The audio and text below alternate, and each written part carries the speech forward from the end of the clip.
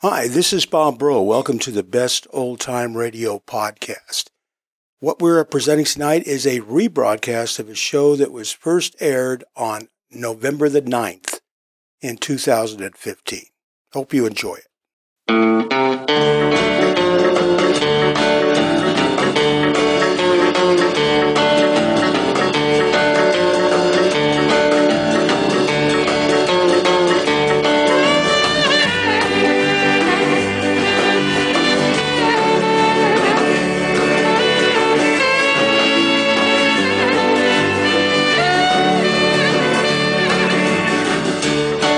Hi everybody, Bob Bro, glad to be back with you live. We've got a great show lined up tonight. I had to cut our opening and our exit. I'll have all the familiar stuff back next time. But the show ran really long because of our opening show, and you'll see about that in just a minute. Get comfortable, settle down. We've got a wonderful show tonight with a yours truly Johnny Dollar, a Halls of Ivy, and an episode of Gunsmoke.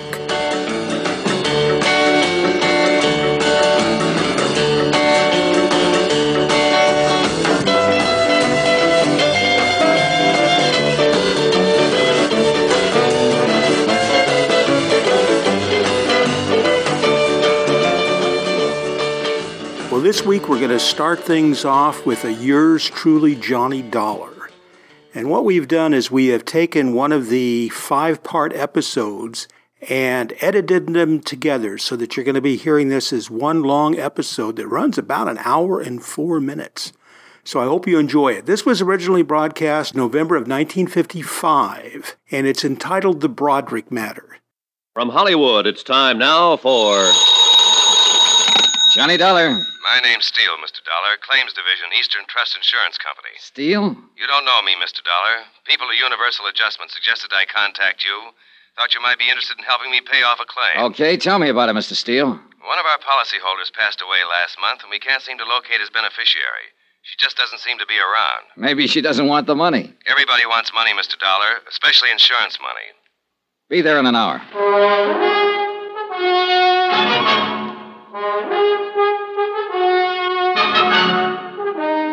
Tonight and every weekday night, Bob Bailey in the transcribed adventures of the man with the action-packed expense account, America's fabulous freelance insurance investigator. Yours truly, Johnny Dollar.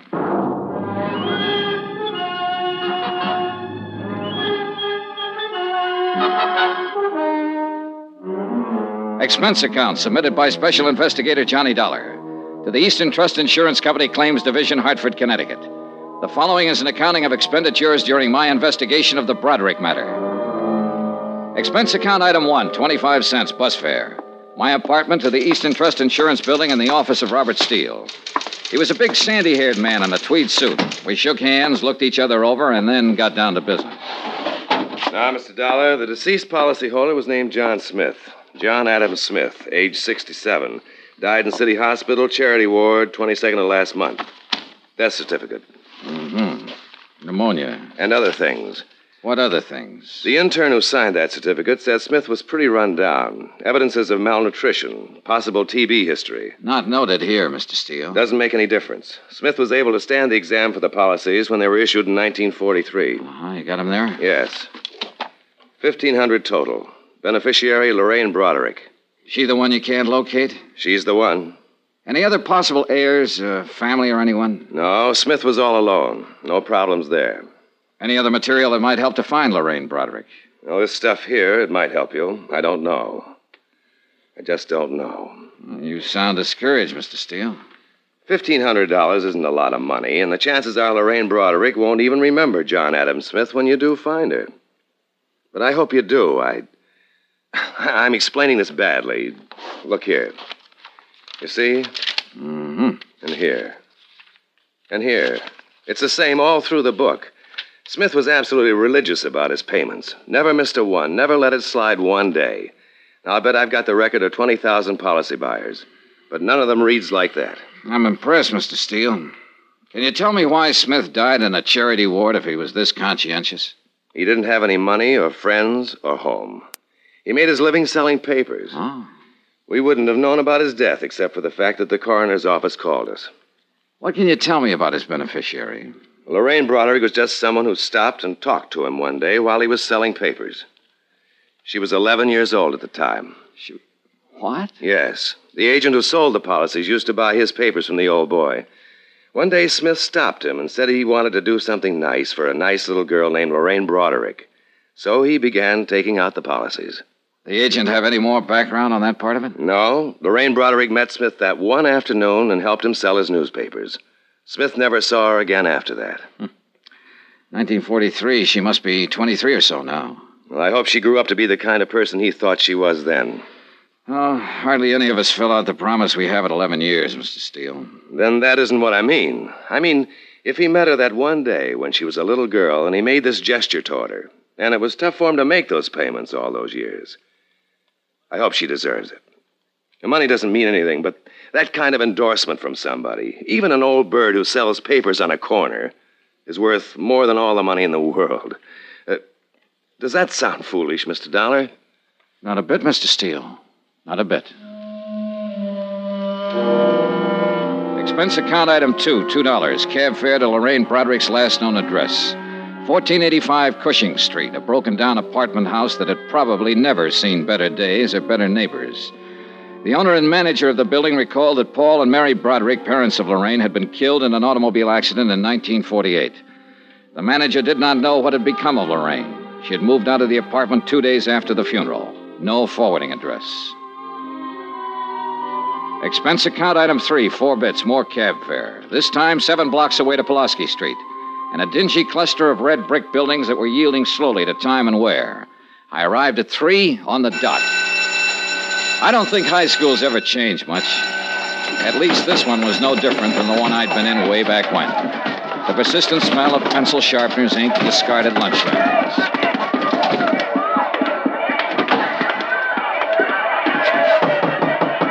Yes? Sister Mary Regina? Yes, may I help you?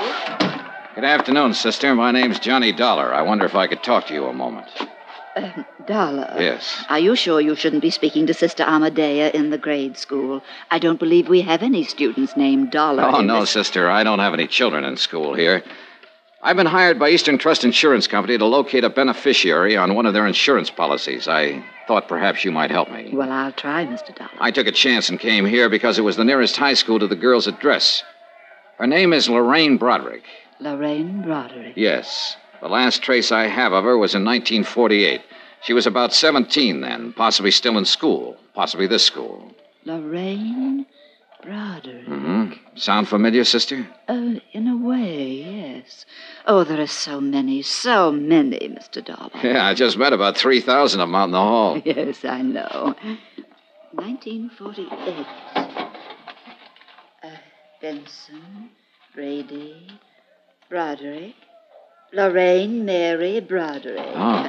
Yes, Mr. Dollar, your guess was very good. She was here in St. Charles from 1945 to 48, yes. I wonder if there's an address listed there, home address. 1120 Seaton Place. Oh, my, that's quite far from here. Parents deceased, guardian. Oh. Anything wrong, sister? Why, I remember Lorraine now, Mr. Dollar. Her parents were killed in an automobile accident in her senior year. Yes, and she went to live with her uncle, James Broderick, at this Seaton address. Oh, yes, I remember that lovely girl. She was in Sister Hildegard's class. That ties up with what I know about her so far, sister. Oh, I remember her so clearly. I can even see her face. Perhaps that was it, her face. Like an angel's, gentle and fresh and wonderful. The man who left her the insurance money must have thought the same as you do, sister. He saw her one day when she was 11. Oh, I have an annual from that year, Mr. Dollar. Would you like to see Lorraine? Yes. Right here. Yes, here we are. That's Lorraine Broderick. Beautiful, isn't she? Sister Mary Regina pointed to a group picture on one of the pages. It was labeled Girls' Fidelity. Lorraine Broderick was in the first row, one of 30 or 40 self-conscious little girls wearing identical self-conscious expressions. Her hair appeared to be deep brown or black, her features soft and slightly cherubic. Undeniably, Lorraine Broderick had been a beautiful young girl. In all probability, she was a beautiful young woman, wherever she was. By 5 o'clock, I'd been to her uncle's address on Seton Place. There I learned that Uncle James Broderick had died of a heart attack in 1950. The people at the address reported that Lorraine had lived with him up until the time of his death. She had worked in a dentist's office, they told me. As far as they knew, she still worked there. I made a phone call. Yes, sir? Johnny Dollar, Mr. Steele. Oh, how are you going on Lorraine Broderick? Well, I might need some help. Have you got a man? Sure. I've got her traced up to 1950, Steele. She worked for a dentist here in town. Uh-huh. Probably got her job in his office right out of high school. That meant she pretty well had to get it through a professional agency. That sounds reasonable. I got a man to check the agencies in town that specialize in that. Let me know.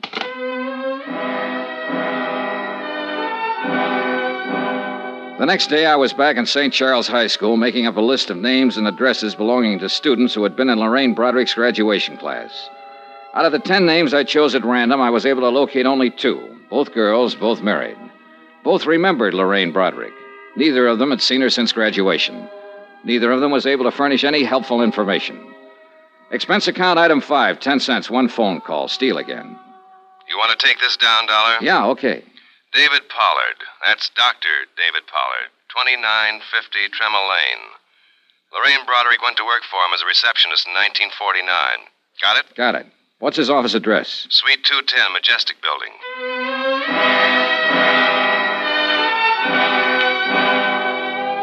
I got there about 6:15. There was no receptionist on duty. As a matter of fact, no reception desk. A stern-looking nurse in a rumpled-white uniform knew nothing of a Lorraine Broderick who might have worked for Doctor. Doctor was working with a patient. If I cared to wait for Doctor... Yes, what is it? My name's Dollar. I'm with the Eastern Trust Insurance Company. I don't need any today, Mr. Dollar. I'm not looking for a sale, Doctor. What? That's right. I'm trying to find a friend of yours. Who are you talking about? Lorraine Broderick. Oh. How is Lorraine these days? I don't know, Doctor. I'd like to meet her and find out. Well, you're looking in the wrong place. I can't help you. She hasn't been around here for a couple of years. Goodbye. Oh, wait. Well, what now? Well, you've got an awful big chip on your shoulder, Doctor. You won't even let me explain my business. I'm not interested in your business. I can tell you mine's been going on since 8 o'clock this morning, and I'm pretty tired. You finished now? Well, yes. Can I take you downstairs and buy you a drink? Sorry. What is it you want to know? Where I can get in touch with her. I don't know. She quit without notice a couple of years ago. Just didn't come back. Too bad, too. Do you have any idea where she might have gone? Just what is this for? To pay her some money we owe her. We can't locate her anywhere. Well, I'm sorry, but neither can I. Are you still trying? Not anymore. All I know is she just left one day about 2 years ago. She had a little apartment over on the west side. The manager told me she'd pulled out bag and baggage, and I haven't heard from her since. Were you on good terms with her, Doctor? Doctor? I'll take the drink.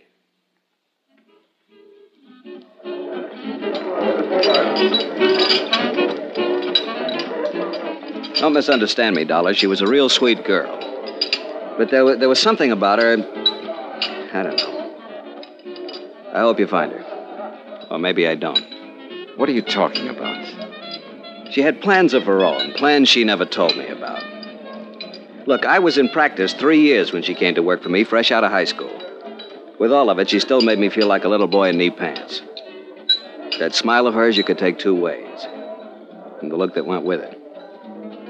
I'm sure she's met a lot of men since she walked out on me, and I'll bet all of them have found out the same thing. What's that? That they've been taken. You mean money? Oh, it wasn't the watch or the necklace or the loans every now and then. It was being taken worse. You know, being used and knowing you're being used. I don't quite get it. And I'll make it clear. That sweet, fresh, beautiful little girl was out to do everything and everybody for all she could get. She's rotten, you know, just plain rotten.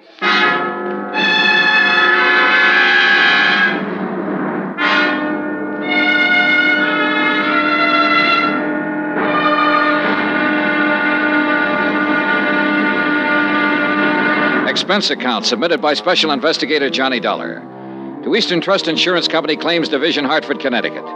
The following is an accounting of expenditures incurred during my investigation of the Broderick matter. Lorraine Broderick, that is, missing. Expense account continued. Item 6, $14 even, photographs. The photographer who had taken the pictures of the 1948 graduating class at St. Charles High School still carried the proofs in his files. Among them, 4 poses of Lorraine Broderick. I'd stopped by to get them on my way out to see Carl Walden, apartment house manager. He hadn't changed his mind about anything since our phone conversation. No, sir, she doesn't seem to want anybody to know where she is. She'd have left a forwarding address or something like that. Instead, she pulled out in the middle of the night bagging baggage, and that's the last we ever saw of her. Just when was this, Mr. Walden? About the middle of December or so, 1953. Yes, it was a couple of years ago. Mm-hmm. Oh, you want one of these? No, thanks. I don't smoke. Can you think of any place she might have gone, Mr. Walden? New York City. Oh, why New York? Well, it's the closest place to go, isn't it, for somebody like her? I'm not so sure I know what she was like. I've had several different versions, Mr. Walden. Say, you talked to that doctor she worked for? Yeah. Boy, I'll bet his version was a pip. How do you mean? Well, she walked out on him. That poor guy was around here several times asking if we'd heard from her, if she'd written us a change of address. He didn't say it, but I think he had it real bad for her. Oh? Oh, yeah. And I didn't tell him about the other guy either. Well, suppose you tell me about the other guy, Mr. Walden. Well, why not? Well? Well, about a week before she left, I saw her in the hall a couple of times with this other guy. Big, gray-haired man, wore Homburgs and things like that. An older man, is that what you mean? Oh, no, not old. 45-ish, maybe. You know, expensive-looking character. Drove a caddy the size of a freight train, New York plates. Buy and sell this place with his pocket money. Happen to know his name? No. He never came around again after she moved out. But they were sure chummy while he was here. At least a couple of times I saw them together. Can't blame him. She was okay. Did she owe you any rent when she left? Nope. Did she give you notice she was vacating? Nope, just left. A note or anything? A $50 bill on the desk in an envelope addressed to me. That's all. That's it. Well, was she friendly with anybody else in the building? Well, not that I know of. People here keep pretty much to themselves. You know, it's a funny thing. What's funny? That old boy with the Homburg. I wonder why he never came around looking for her. Good question.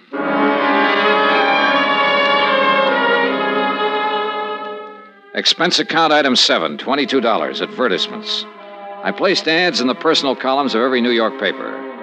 Anyone knowing the present whereabouts of Lorraine Broderick, please contact. I spent the rest of the day interviewing the Cadillac dealers in town on the off chance that one of them might have serviced the Cadillac with a New York plate sometime in December of 1953. No one remembered the man Walden had described. I even tried the service records. Impossible to check. The case was stalemated that way for 5 days. Last Tuesday, things picked up. Johnny Dollar. Hello? Hello, who is this? Johnny Dollar? Yeah. Can you hear me very well? Johnny, I'm calling from New York. Hey, who is this? Why, it's Lorraine. Lorraine. Yes, I saw your advertisement in the papers, Johnny. I wondered what you wanted. Johnny. Why, yes, that's what I always called you, isn't it? You never met me before in your life. Hey, what is this? Why, just a moment. Go ahead, Mr. Dameron. Mr. Dollar? Yeah. Just what is your business with Lorraine Broderick? I want to find her to pay off an insurance claim. Now, who are you? I see. I'm sorry. I asked my secretary to say she was Lorraine. I've been listening on the extension. I'd like a little more explanation than that, Mr. Dameron, William Dameron, 424 East 47th Street. I know how all this must sound to you, Mr. Dollar, but I'm not trying to confuse you. Well, I am confused. Do you know Lorraine Broderick? Yes. Then let's take it from there, Mr. Dameron. Expense account item 8, $15. Transportation and incidentals, Hartford to New York, for the purpose of seeing Mr. William Dameron, whoever he might be, and trying to gather further information concerning Lorraine Broderick, wherever she might be. 424 East 47th was a 30-story job that housed, among other things, the Union Brokerage Company. This happened to be located on a ground-level suite. It also happened that Mr. William Dameron was president of same. He looked about the way I expected. Of course I knew Lorraine Broderick, Mr. Dollar. I apologize again for that awkward subterfuge on the telephone. You say you represent an insurance company? That's right. May I see your credentials? Well, sure. Here you are. Investigator. Thank you. We're trying to pay off on a policy, Mr. Dameron. A man named John Smith left Lorraine Broderick a small estate of $1,500. I see. Can you tell me where she is right now? I'm afraid I can't. Oh, sit down, Mr. Donner. Sit down, please. Oh, thanks. I take it you knew her in Hartford. That's right, I did. She came here to New York with me. Oh? Let me assure you, there was nothing improper about it. I met Lorraine when she was working for a dentist there, Dr. Oh, whatever it was. I happen to have had a little dental trouble on a trip there. I found the dentist and I met her. When I suggested she drive to New York with me, I did it with the understanding that we were to be married here. Uh-huh. You couldn't have known her very long, Mr. Dameron. A week. No one could have been more surprised than myself at my own conduct. And still more surprised when once we arrived here, Lorraine disappeared. Yeah, that seems to be a habit of hers. Tell me about it, Mr. Dameron. Look, you're talking to me, not the insurance company.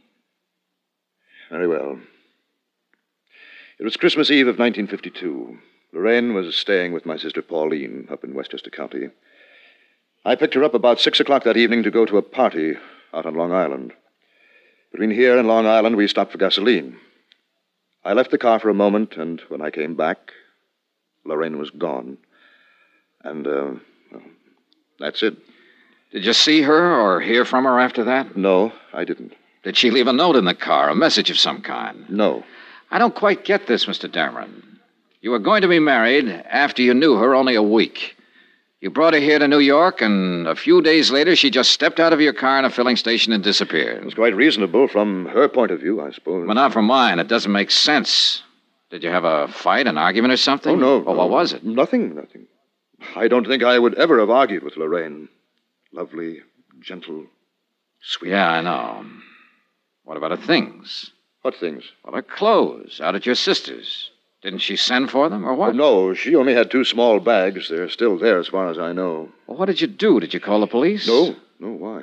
Well, I would if a girl I was going to marry disappeared like that. No, I'm afraid a call to the police would have been, well, rather awkward, a man in my position. Let me ask you this. Do you have any idea why she walked away? Yes. Perhaps it's of no practical value to you, though. Any information I can get will be helpful, Mr. Well, all right, then. I think Lorraine was frightened. Of what? Of life, Mr. Dollar. Not people or circumstances, but life. Yes. You say that with a lot of conviction. Yes. Lorraine had always been, well, a poor girl. She lived with a rather decrepit uncle for a time after her parents were killed in an accident, an automobile accident, she said. I think that I offered her the happiness and security she had always longed for. But I also think she was not mature enough or adjusted well enough to accept it. This is of no value, is it? Well, it might be. Can you tell me if she ever spoke of any ambitions?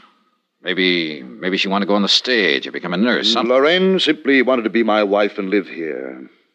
I can see you find that difficult to believe when I'm almost old enough to have been her father.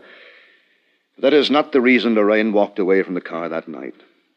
Believe me, Mr. Dollar, unless I'm terribly mistaken, she was very much in love with me and wanted to marry me.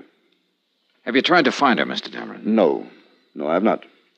I waited around the filling station that night hoping she'd return, but I didn't report the matter to the police, as I said before.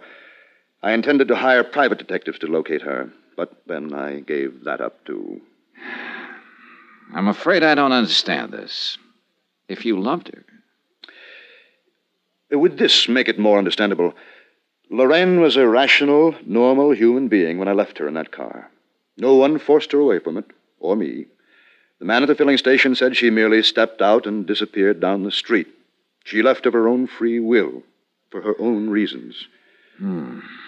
I think I see your point. Thank you. I've hoped that one day she would appear at my door, contact me, come to me. But she hasn't. The most matchless woman I've ever known. Is there any way I can help you more concretely? If you could tell me the exact location of that filling station. Yes, I believe I can do that, but why? Last place she was seen alive. Oh, That word alive. Just a word, Mr. Dameron. Have you spoken to many people who knew her? A few. The dentist she worked for, an apartment house manager, principal in her high school. Mm-hmm. Yeah, I think they all told me the truth. The what? The truth. You know, how it actually was. What really happened. Oh, Mr. Dameron, she would have run out on you in Westchester, taken a cab from your sister's place with her luggage, or she could have come to you and called off the marriage. Mr. Dollar, please. Now, looking at you and talking to you, anyone would be impressed by the fact that you're a reasonable and understanding man. I am.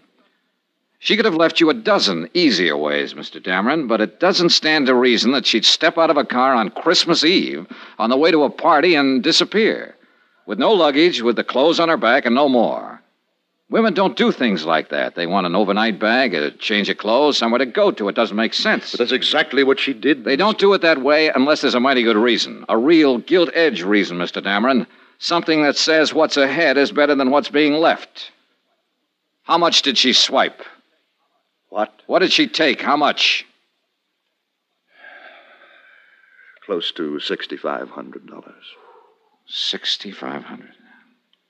Lovely, sweet, gentle. She took it from the wallet in my overcoat while I was talking to the filling station attendant. I would have given it to her gladly. All of this, everything. But she had to steal it from me. She had to steal it from me like some common little thief. There's truly no fool like an old fool. Is there, Mr. Dollar?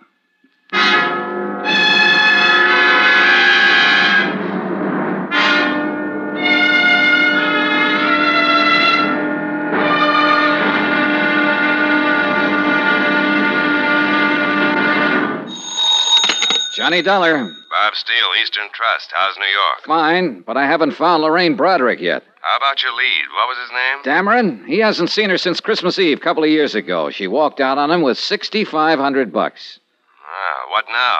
You, want to keep on with it, Mr. Steele? Sure, we have to pay her off, even if it is only $1,500. But you sound like this was all the farther you want to go. It might be at that. Oh, what did you say? Look, a sweet old man left a nice little girl $1,500.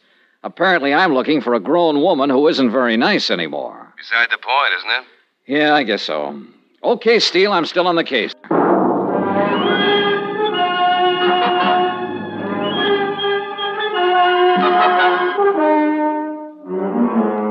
Expense account submitted by Special Investigator Johnny Dollar. Location, New York City, New York. To the Eastern Trust Insurance Company, Claims Division, Hartford, Connecticut. The following is an account of expenditures during my investigation of the Broderick matter. Subject, Lorraine Broderick. Object, to locate her and pay off claim. Results, disillusioning. More expenses. Item 9, $3 cab fare. From the plush offices of William Dameron to a filling station out on Long Island. To check his story of Lorraine's disappearance. A major oil company owned and operated the filling station where Lorraine Broderick had last been seen. Their payroll records named 3 attendants on duty, Christmas Eve, that is, in 1953. Item 10, $28, more cab fare, and don't squawk about it. I located and interviewed all 3. Enclosed fine statement of Edward Quinlan. Sure, I remember that chick. Better looking than this picture, I'll tell you that. She drove in with this old guy, Dameron, you said? Yeah. Well, he hadn't been away from the car 20 seconds before she was out walking down the street as fast as she could, long dress and all. When he come back and asked what had happened to her, I told him. So he went and sat in his car for maybe a couple hours waiting for her to come back. I knew she was gone for good.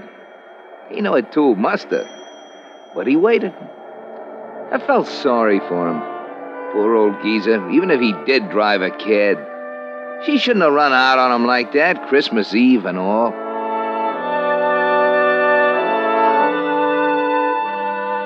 Pauline Dameron Whitfield, sister of William Dameron, living up in Westchester County, verified her brother's story.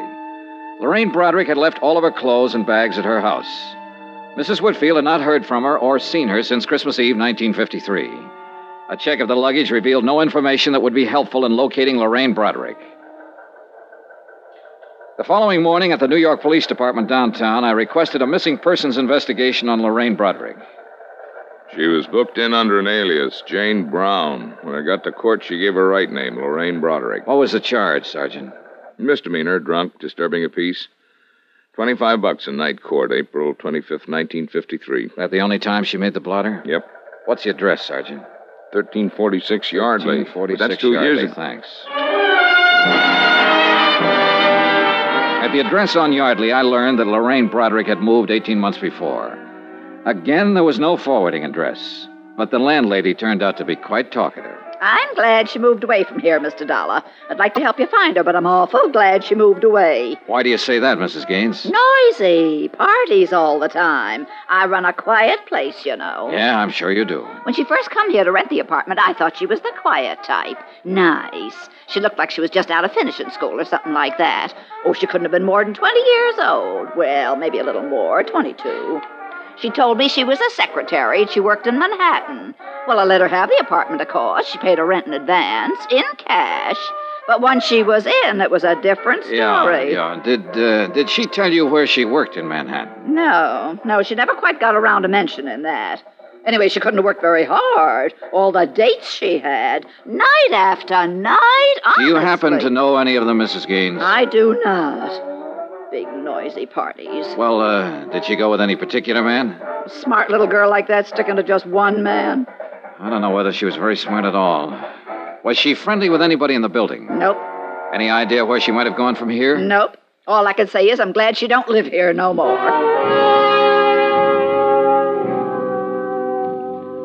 I went back to police headquarters. It had occurred to me that hardly anyone is ever arrested for being drunk and disturbing the peace alone. I was right. The night court files revealed that Lorraine Broderick had been arrested with 5 other people, 3 men and 2 women. I took down their names and began to check them out. Number 3 down the line was a man named Tyler in the hosiery business.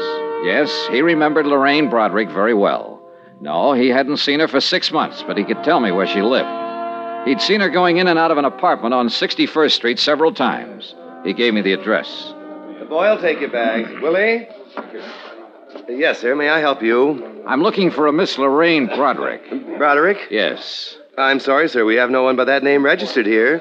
That's funny. I thought at first you were going to say Lorraine Bradley. We had a Mrs. Bradley here at one time. Oh. Did Mrs. Bradley look anything like this picture? Yes, that's Mrs. Bradley. Bradley, huh? How long ago did she move out? 4 months ago, anyhow. Do you have her forwarding address? No, sir, I don't. I wish I did. Huh? Mrs. Bradley wrote us a bad check for her rent. We've been trying to locate her. Did you report it to the police? Yes, sir. I understand she's been quite active along those lines. They're looking for her, too.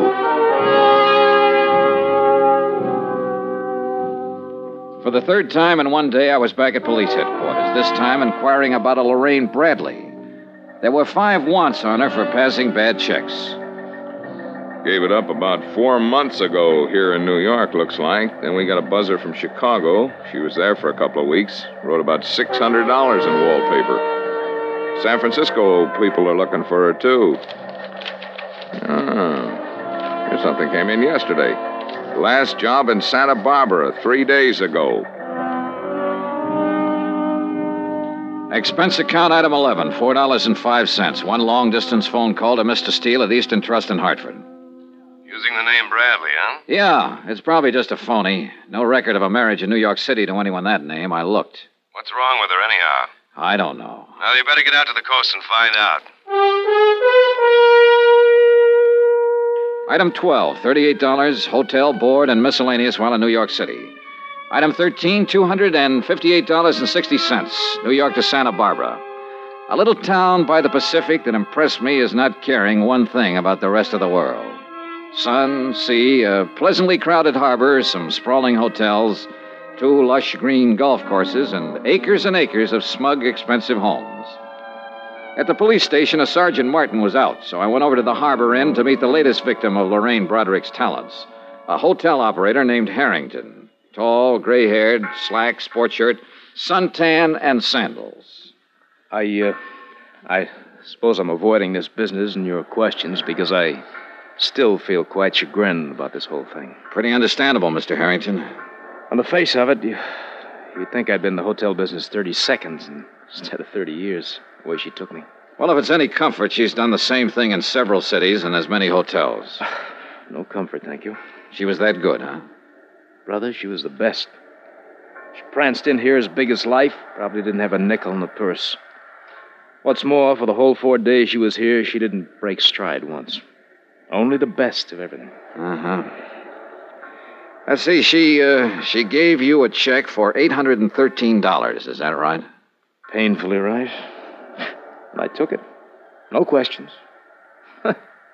Every night in the dining room, she'd order champagne, special dishes.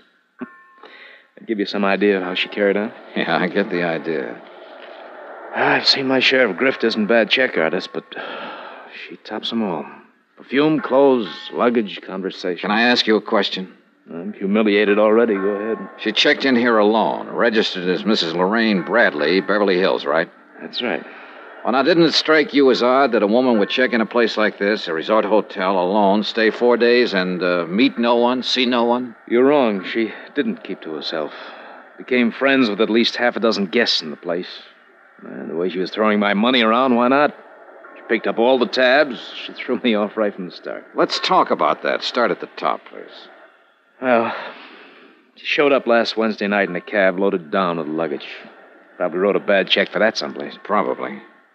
She came swinging into the lobby with the cabbie following her. Told the night clerk she wanted to see me. When I came down the stairs, she yelled, "Harry!" ran up, kissed me, asked me how my wife was. You beat that? No. One of those tricks that your mind plays on you, I suppose. I actually thought I did remember her from somewhere. Pretty good. What was her story? She said she was on her way back from Lake Tahoe, wanted to rest up. Something about just getting a divorce, being awarded $3,000 a month alimony. That impressed me. It would impress anyone, Mr. Harrington. Did she make up any kind of a story about where she'd met you before? No story. But I got the impression, and of course she saw to it, that she had stopped here before. I wasn't altogether a boob. I did check her home address in Beverly Hills. There was a Robert Bradley listed there, same address she gave. Later on, I found out that he's in Europe with his wife and children. But his name was in the book. Oh, yes. Say, getting back to that part about her being familiar. That's just a good trick on her part, Dollar. Yeah, I did think I'd known her from somewhere, and, well, she also arranged it so that I was too embarrassed to ask her specifically. In all honesty, I suppose I wanted to have known her. Can you explain that? She was about the most beautiful thing I ever saw. She walked through that door right now and told me none of this was true. I'd probably believe her. Mm-hmm. Do you have a copy of her hotel account? I'd like to look it over. Why? Oh, the phone calls, mostly. Maybe she contacted someone we can trace. No phone calls. Here. This check was drawn on a bank in Beverly Hills. Was it personalized? No. Maybe I should have thought something of that. Huh? No, not particularly. Well, here's this much. I can't stand to look it over. It makes me kind of sick. $813. I spent another hour with Mr. Harrington as he distastefully covered the items on the bill she'd paid for with that bad check. Later that afternoon, I met with Sergeant Martin, Santa Barbara Police, who reported that a woman answering Lorraine's description had passed bad checks in Burlingame, Santa Maria, and Ojai, California. Expense account item 14, $102.85. Transportation to Monterey and Santa Cruz, where I interviewed 2 other hotel managers who would file complaints. Their stories were pretty much the same as Harrington's, down to the pretended familiarity, the divorce, and alimony details. Item 15, $4.15. Long-distance phone call, Steele again in Hartford. That you, Johnny? Yeah, Mr. Steele. I've been hopping around all over the state. Policeman in Santa Barbara called here trying to find you. Sergeant Martin. He says he's got a line on her. Huh? He's done it again. Hop down to Malibu Beach. The man who runs the Seaside Inn there found out her check was bad 15 minutes after she left. Now get started. You shouldn't be more than an hour behind her. Mr. Steele, I'm on my way.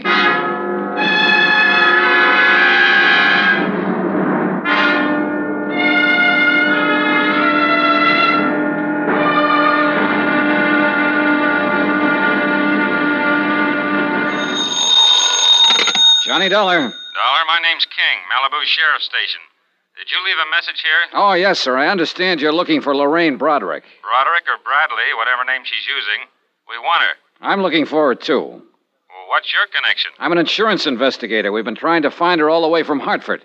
We have to pay off a claim that's due her. Claim? Yeah, that's right. An old man left her $1,500. She doesn't deserve it, not that one. I can't tell him that. He's dead.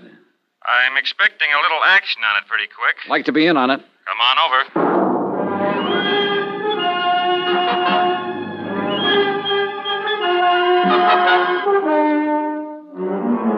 Expense account submitted by Special Investigator Johnny Dollar. Location, Malibu Beach, California.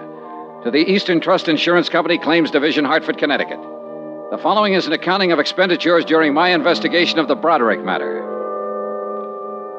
More expenses, item 15, $38 even. More transportation. My trip here to Malibu Beach, where I didn't even bother listening to another disgruntled hotel proprietor repeat a bad check story I knew only too well. I went directly to the sheriff's station and Deputy King.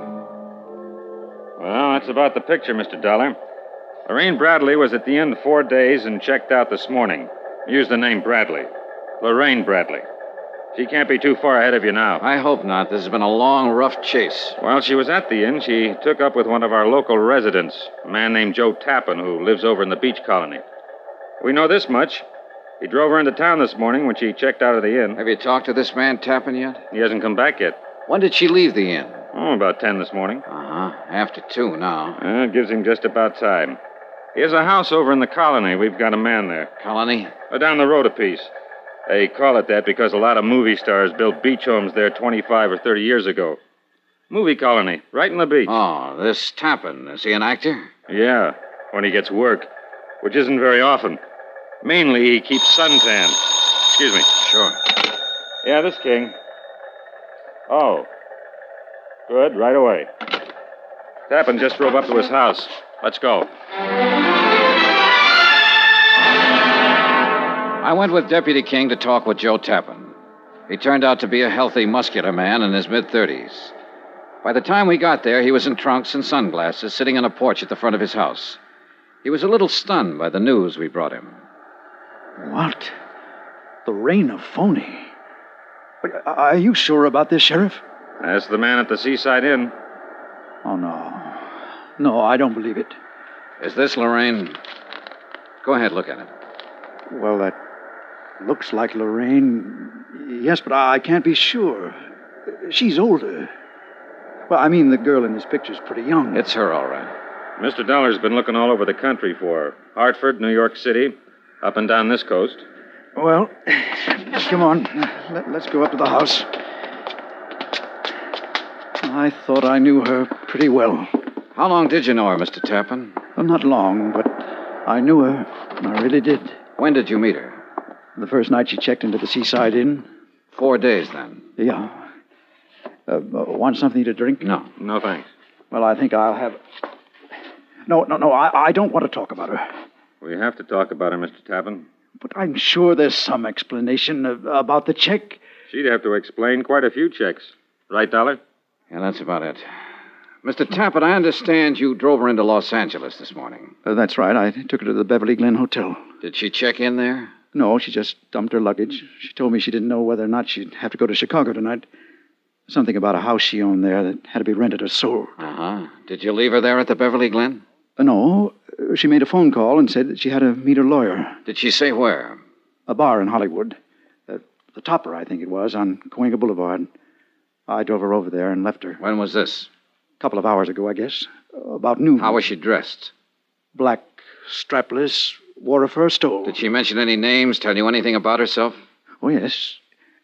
She told me that 6 months ago, a little boy was killed in an automobile accident. He was only 2 years old. She said that was the thing that broke up her marriage to this Bradley. Uh-huh. And she told me that she needed to believe in something again. Someone. And that she needed someone to believe in her. Well, there wasn't any little boy or any husband, Mr. Tappan. There have been a couple of men I've talked to, a dentist in Hartford, a businessman in New York, who felt the same way as you do about her. Well, even with what you told me, I believe what she said. Why, she cried a little when she was telling me. Oh, I don't care how you look at me. I don't think that anyone could invent a story that tragic without some sort of basis. A good liar can see a story in a newspaper like that one and adapt it for his own needs. But I am an actor, sir, and I can tell when other people are acting. She wasn't. She... Well, go on, Mr. Tappan. Look, I've got a suggestion for you. What's your name? Dollar. I've got a suggestion for you. Try believing what people tell you sometime. It'll do something with that habit you have of bearing down with your eyes. Okay, the next time I have 2 weeks off. What? See you, Mr. Tappan. I drove into Hollywood with Deputy King. At the Beverly Glen Hotel, a worried clerk was still wondering what to do with the 14 pieces of luggage Lorraine Broderick had deposited there earlier. No, she was not registered at the hotel. No, she hadn't phoned in and given him any instructions. Deputy King made arrangements for a man to cover the lobby in case she showed up to claim her things, and we went into the topper. What'll it be, gentlemen? Police. I'd like to talk to the man who was on duty here at noon today. Oh, that's me, sir. Is anything wrong? This is Mr. Dollar. We're trying to locate a woman who's been using the name Lorraine Bradley. We were told she was in here around noon today. No, I don't recognize that name, sir. About 5'5", dark brown hair, brown eyes, 24 years old, wore a black strapless summer dress and a stole. Yeah, it's 20... No. Nobody like that in all day. No, sir, noon is a pretty slow time, sir. I'd have noticed if anybody like that came in, I think. Have you been on duty all that time? I came on at 10. That's when we opened. Are you sure this is the right place, the topper? Now, this is the place. Well, I wish I could help you, sir, but I'm sorry. Excuse me, will you? Well, we struck out. One thing. What's that? That luggage at the Beverly Glen. Yeah. We'll keep an eye on it.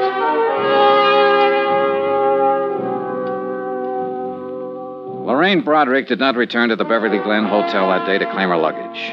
The lobby was watched around the clock. Her description was on the Daily Bulletin. Every policeman in Los Angeles was on the lookout for her. I spent my time thinking about the little girl who had helped an old man sell newspapers one afternoon years ago. A little girl with a face like an angel. I didn't feel good about this case. But Joe Tappan felt worse when I went to see him again. Well. Hi. Mind if I come in? What now, Mr. Dollar? Your girlfriend. What about her? I've been thinking about what you told us. So? So maybe you didn't understand what I told you. Now, look I'm here. not pushing my weight around, Tappan. But it seems to me you're a little stubborn in what you want to believe about her. How old did she tell you her baby was that she lost in a car accident? 2 years old. All right. 2 years ago, she was working for a dentist in Hartford, Connecticut. He was pretty much in love with her. She left him flat to take up with a man in the brokerage business in New York. She left him flat. Took $6,500 when she did it. There wasn't any baby in her life then. Her name was Lorraine Broderick. It still is. Now, would you like to see my file on her? I brought it along. No, thanks. I thought I'd better prove that part was a lie. So you proved it. Mind if I sit down? Help yourself. Thanks. Do you have anything else to tell me? I suppose I do, Mr. Tappan, since you don't seem to want to tell me anything. Now, just sit down, please. I've heard every man who knew her describe her, and I think I can understand why they feel the way they do. All I've got is a picture from a high school annual taken when she was 17. That was pretty good. She's 24 now. She must be 7 years better. Anyhow, you're my only hope now. What? Lorraine Broderick can get away from the police for a while. Oh, yeah, she's smart and clever, and she can go right on doing these same things she's been doing all along, stealing, writing bad checks. But that's police business. My part is to find her and give her something one man left her, an insurance bequest. But it's become more than that now, to find her and stop her, maybe. Look, they'll get her eventually, Tappan. Do you know what 5 years in prison can do to a woman like her? Do you? Well, because I know her and she passed a few bad checks doesn't mean that I'm responsible in any way. You're right, it doesn't. But you're involved just the same. Oh, you're different from just some hotel man who's been tilted. You're a boyfriend. True, just a 4-day boyfriend. But a woman like Lorraine Broderick can do a lot of damage in 4 days' time. Why are you here? What do you want? I'm here to disillusion you, Tappan, because I don't think you're disillusioned enough. Now, just... You're a perfect stranger to me. I don't know you from a Grand Rapids chair, but I'm doing you a favor talking to you about Lorraine Broderick. I'm doing you a favor telling you she's a crook and a thief and a forger, and everything she ever told you was a lie. Now and then a woman walks into a man's life that he'd sell his soul for. But all she'll do in return is write you a bad check for it. She's trouble in a great big way, Tappan. You know it as well as I do. Oh, what do you want me to do? Apologize for meeting her? I'll be satisfied if you tell me where she is. What? And stop lying. Now, look here. I've listened to all I want to listen to. Broderick never went to that bar in Hollywood you were talking about yesterday. You didn't drop her off there. No one there has ever seen her. And she's the kind who could walk around the polo grounds with 50,000 other people and still be seen. Now, where did you take her? Where is she now? Could it be fixed so she wouldn't know I told you? I suppose so. She's at the Wentmore downtown. Registered under the name of Evelyn Brady. Oh, this beats me, Dollar. I just don't understand it. What do you mean? How what you told me is true. I know that. But an hour ago, she called me up here and she said, Joe, I love you. Now, that sounded true, too. And I told her that I loved her. Now I'm turning her in. What kind of crazy world do we live in?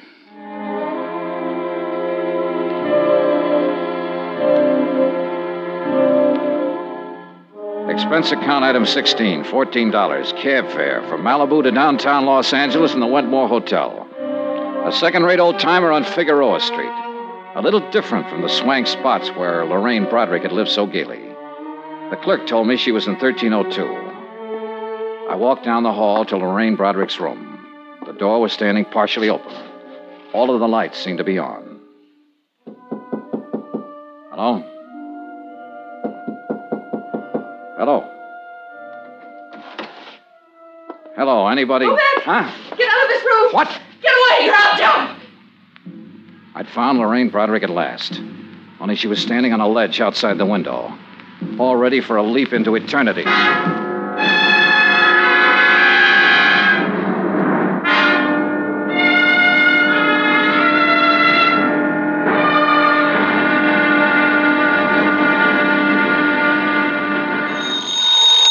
Johnny Dollar.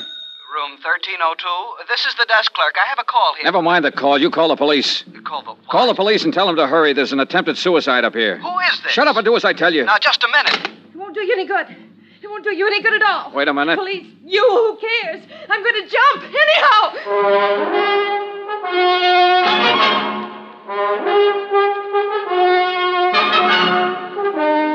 Tonight and every weekday night, Bob Bailey in the transcribed adventures of the man with the action-packed expense account, America's fabulous freelance insurance investigator. Yours truly, Johnny Dollar.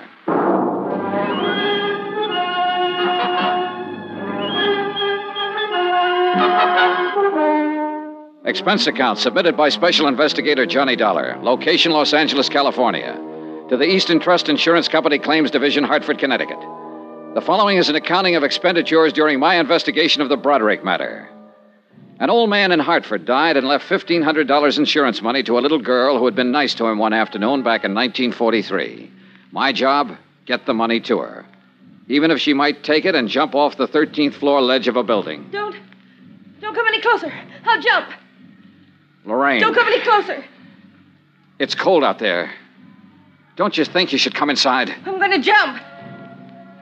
Stay away now. Don't try to grab me. All right.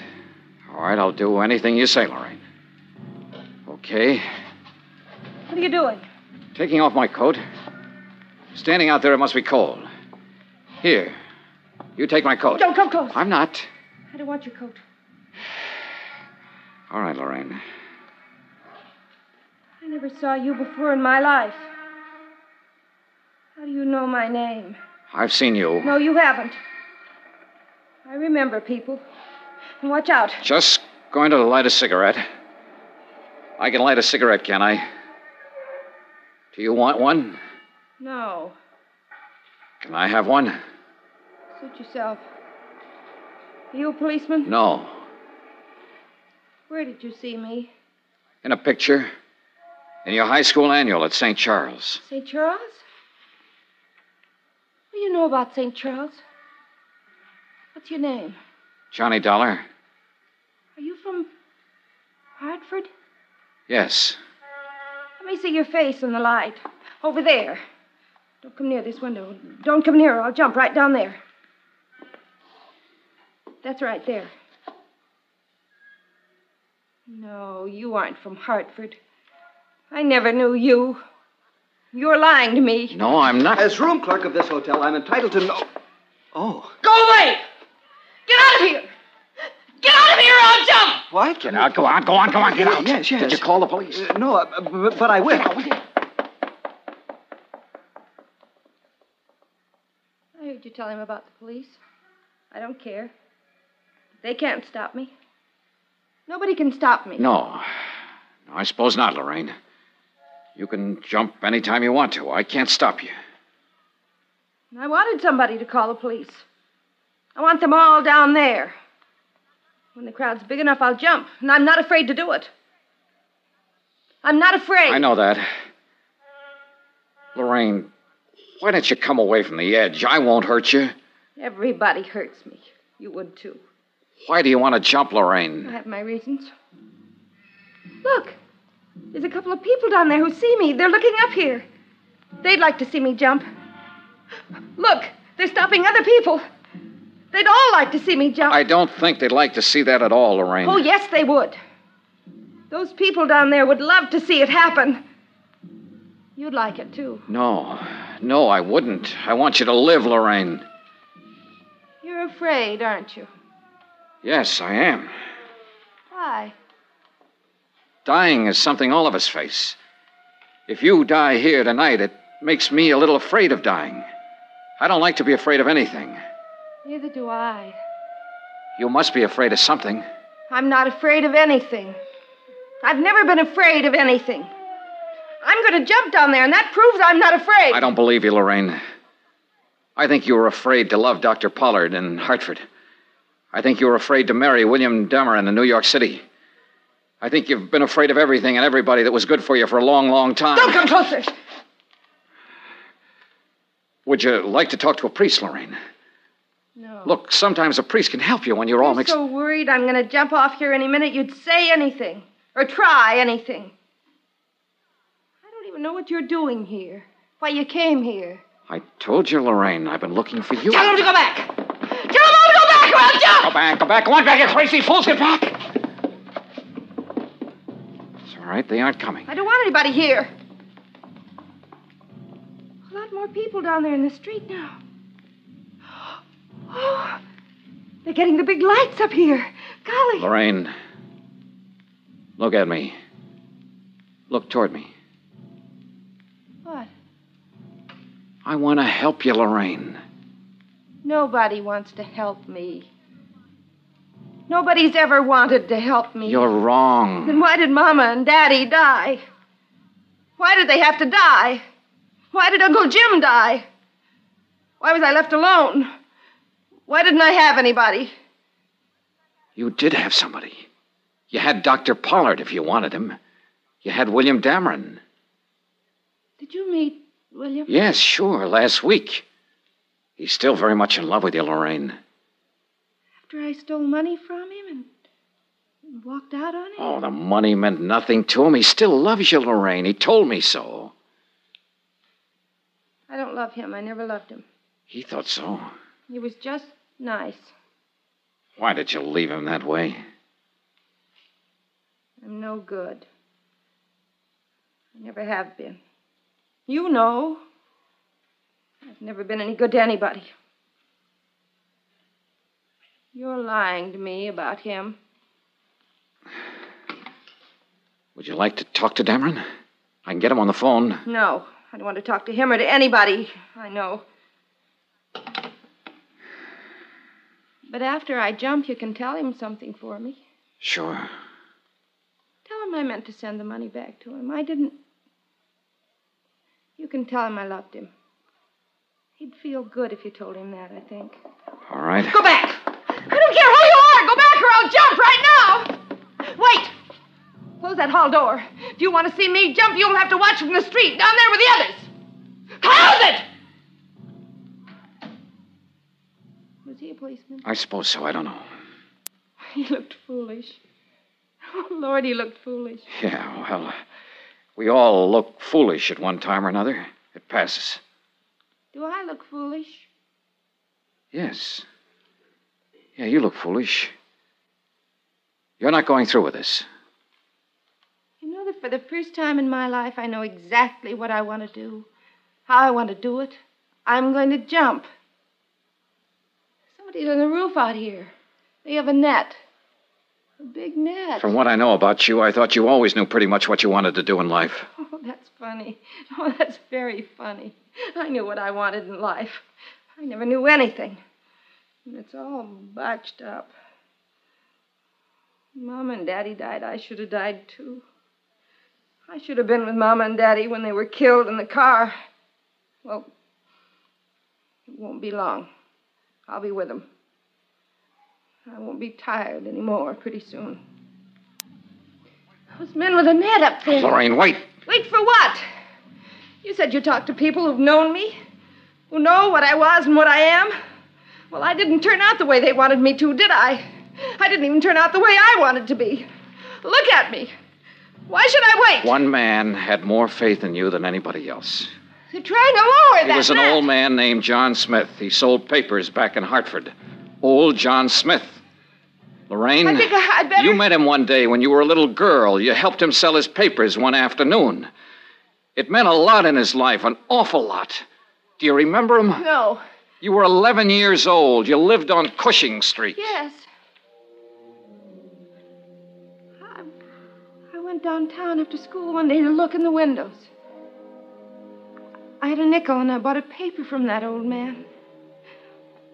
He had tobacco juice on his lips. I talked to him. He told me all about selling papers. He said I was a very nice little girl. He asked me my name and where I lived. He talked about school and about growing up. He told me I'd grow up someday and be a lovely woman. He said, lovely woman. He was very nice. He was the nicest man I ever knew. And I only knew him that one afternoon. Where is he? He's dead, Lorraine. Dead? He left you all his money. Insurance money. It comes to $1,500. You're lying. No, Lorraine. He wanted you to have it. He worked very hard and sacrificed a great deal to make sure you'd have it. You're making all this up. It's all a lie. Only that afternoon. It was an important afternoon. Here, look. What? Don't come closer. These prove I'm from the insurance company. Here's the check. Throw them over. All right. Go ahead. Pick them up. I won't make a move. What do you think now? That old man? That poor old man. Oh, that poor old man. Easy. Easy.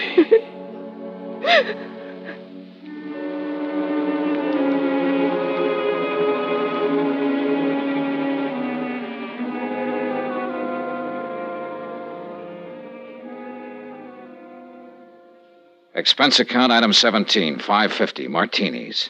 I needed them.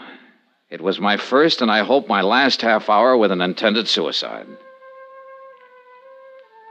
Attach find insurance check payable to Lorraine Broderick for $1,500.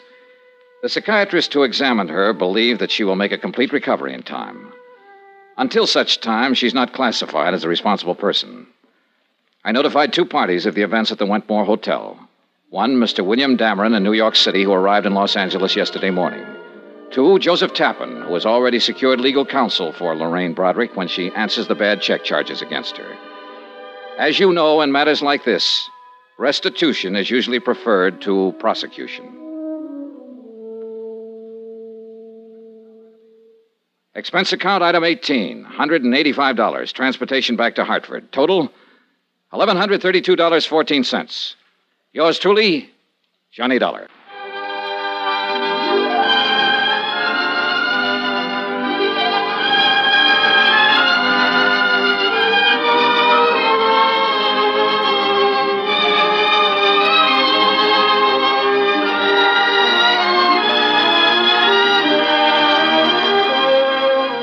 Truly, Johnny Dollar, starring Bob Bailey, is transcribed in Hollywood. Written by John Dawson, it is produced and directed by Jack Johnstone. Heard in this week's cast were Eleanor Audley, Barbara Eiler, Virginia Gregg, Carlton Young, Harry Bartell, Herbert Ellis, John Daner, Marvin Miller, Tony Barrett, Frank Gerstle, Chester Stratton, and Lawrence Dobkin. Musical supervision by Amerigo Marino. Be sure to join us on Monday night, same time and station, for another exciting story of yours truly, Johnny Dollar. Roy Rowan speaking.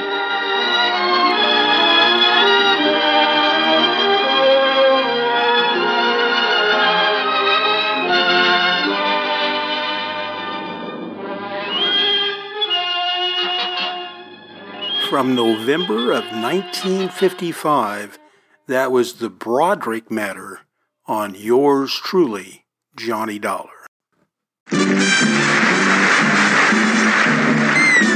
Something familiar. Something peculiar. Something for everyone. A comedy tonight. Ah! Something appealing. Something appalling. Something for everyone. A comedy tonight. Nothing with kings. Nothing with crowns. Bring on the lovers, liars, and clowns. Ah! Situation. No complications. Nothing portentous or polite. Ready tomorrow, comedy tonight.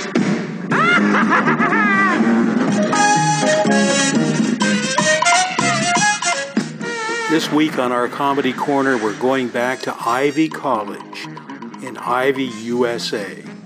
Follow along with Ronald Colman and his real-life wife, Benita Hume, in one of our favorite shows, The Halls of Ivy. This one is entitled Faculty Raffle, and it was first heard on NBC back on the 28th of June in 1950.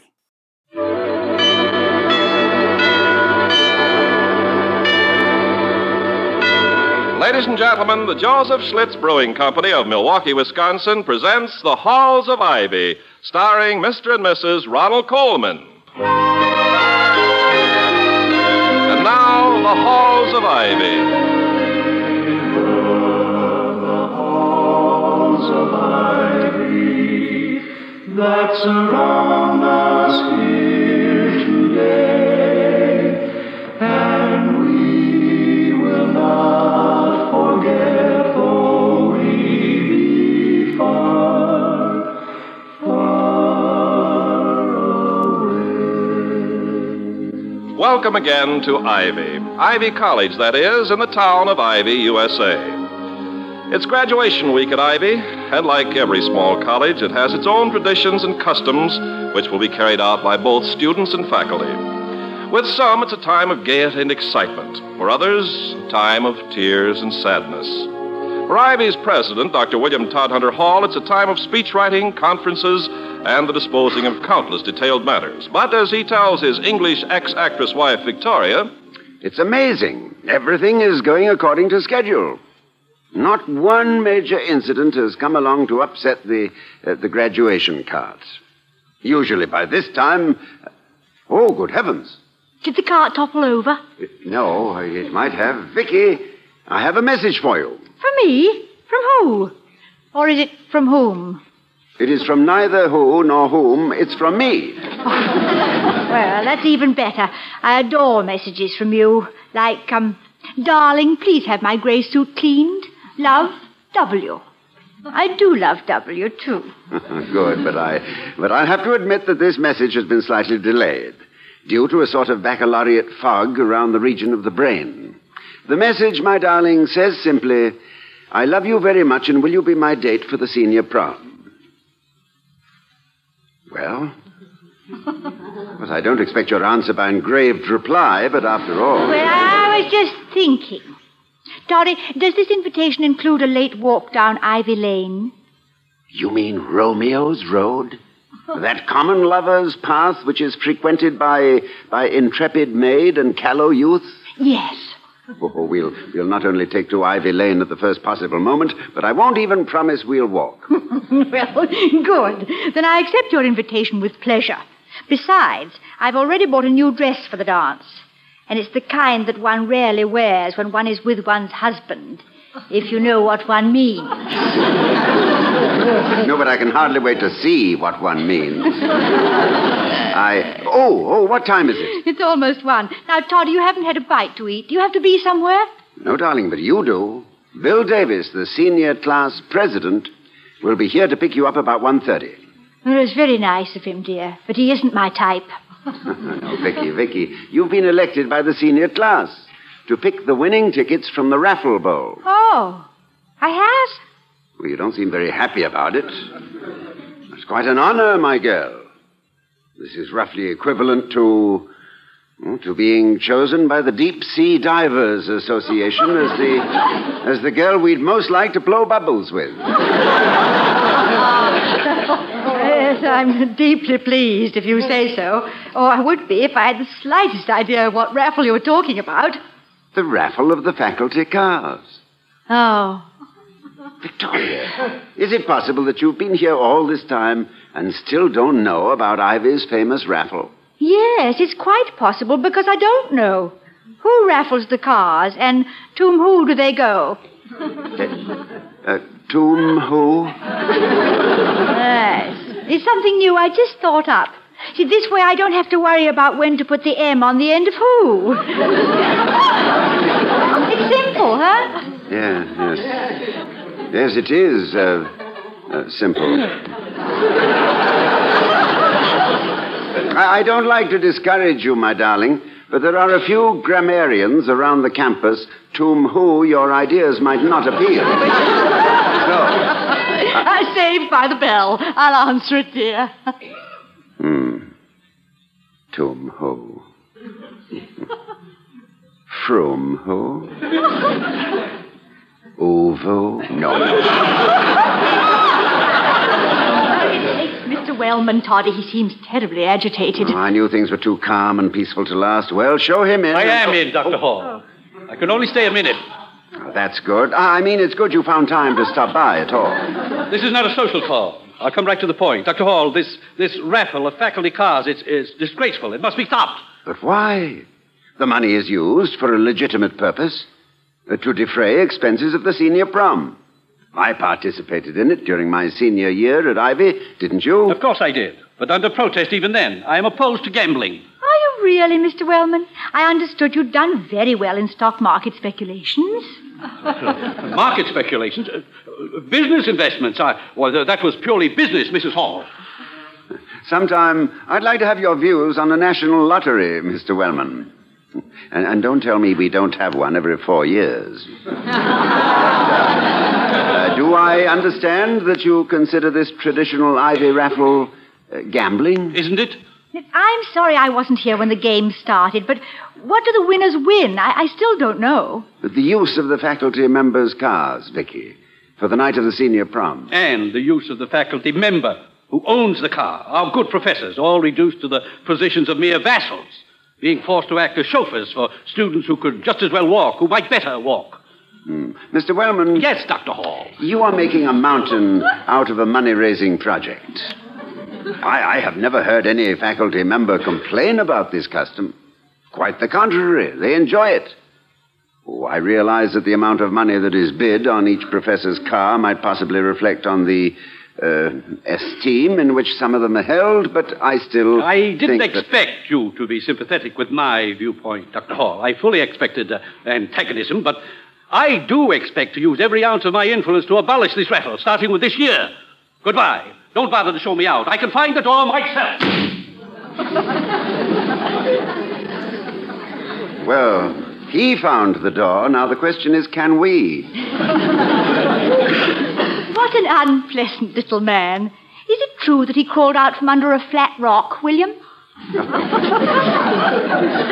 Well, we might say that Mr. Wellman's presence at Ivy is due to the fact that the Board of Governors, in their search for executive material, left no stone unturned. By the way, has he any logical objection to the faculty raffle? I mean, reasonable. Mr. Wellman objects to everything, on principle.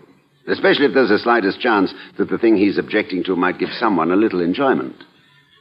I suspect that in his babyhood, someone snatched his pacifier away and left him with lips permanently pursed. With him, happiness is just a thing called off. And the only fun he ever has is seeing that no one else has any. Yeah, that's a masterly bit of character analysis, Doctor. Well, is there anything he can really do, though, about the raffle? Oh, not this year, anyway. He's starting his reform movement much too late. I wonder who'll win our car. No. The president's car is never raffled. Incidentally, I hope the service station brings it back pretty soon. It'll be back at 4:30 p.m. on the dot. Mal said so. Mal? Who is Mal? It's a new garage in Ivy. Mal's garage. I took it there to be serviced because I like those signs he puts up all over, you know? The happiest cars in town are maladjusted.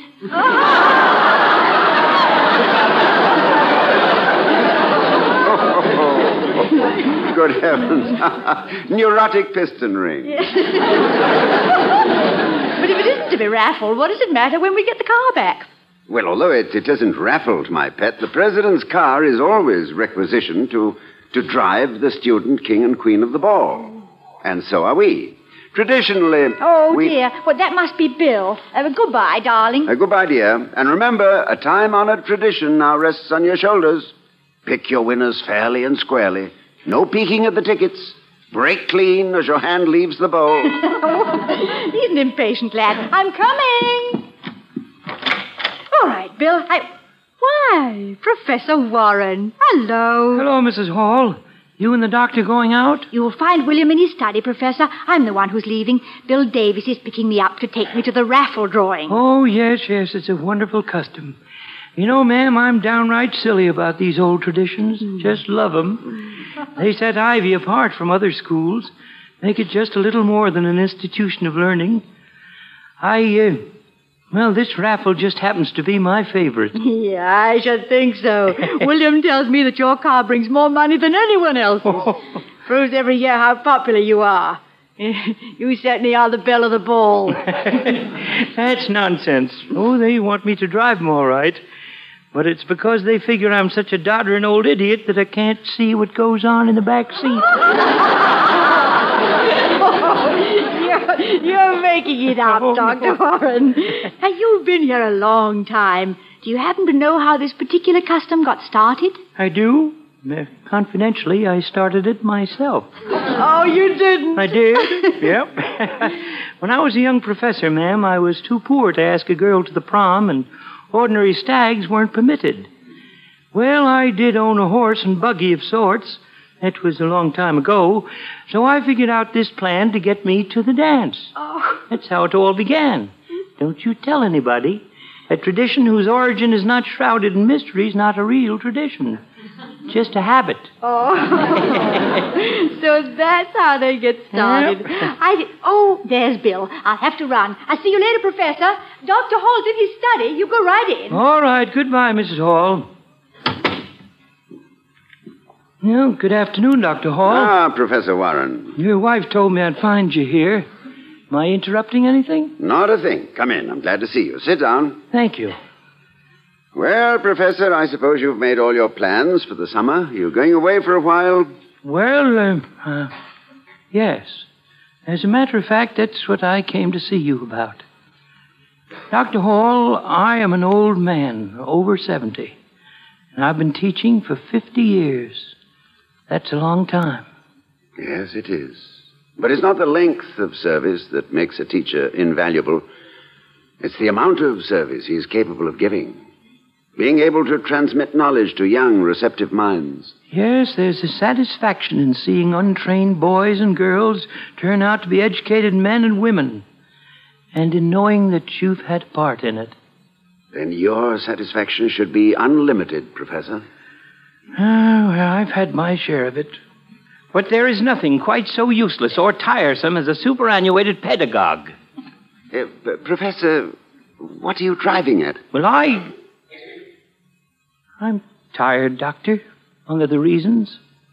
Now with this academic year almost at an end, I'm going to call it quits. I have regretfully decided to retire. To leave Ivy. If ever a man has earned a rest, Professor Warren, you have. But I can't tell you what a great loss this will be to Ivy College, and to me, personally. When do you plan to leave? Tomorrow? Tomorrow? Oh, but what about the baccalaureate service? And surely you intend to drive the winner of your car to the senior prom? No, Doctor. I have to leave, particularly before the senior prom.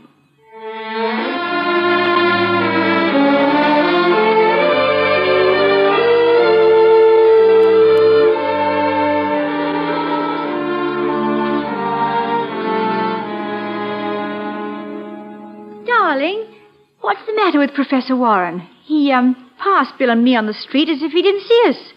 And I think he was crying. I don't blame him. I feel like crying myself. Hello, Bill. Come in. Hi, Dr. Hall. Is something wrong with the professor? Well, Yes, you might as well know, Bill.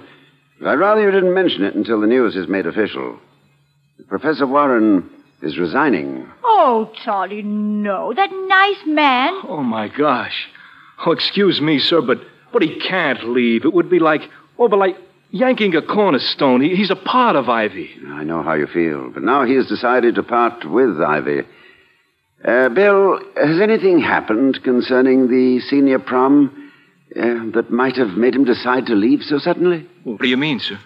I don't know what I mean. He just insisted that he had to leave before the prom. Oh. Uh-oh. That's a profound observation. Does it mean something? Well, Professor Warren looks forward to the prom more than anyone else on the campus. Yes, and from what he told me, he invented the raffle. Now, why should he want to get out before it unless he couldn't participate in it? Well, why couldn't he participate in it? Well, maybe you haven't noticed, but he hasn't driven his car in more than 3 months. I know he thought it was his secret, Dr. Hall, but, well, you know how the grapevine works. A guy in our class has a brother in med school, and he heard it from a doctor in town. I guess none of us realize that it's quite as bad as it is. As bad as what is? Bill, what are you talking about? The professor, sir. He's going blind. Oh, no. Well, it doesn't seem possible. Professor Warren, going blind. A man who has spent his whole life lighting the way for others, now being inexorably taken into darkness. Bill, sit down. We must talk about this.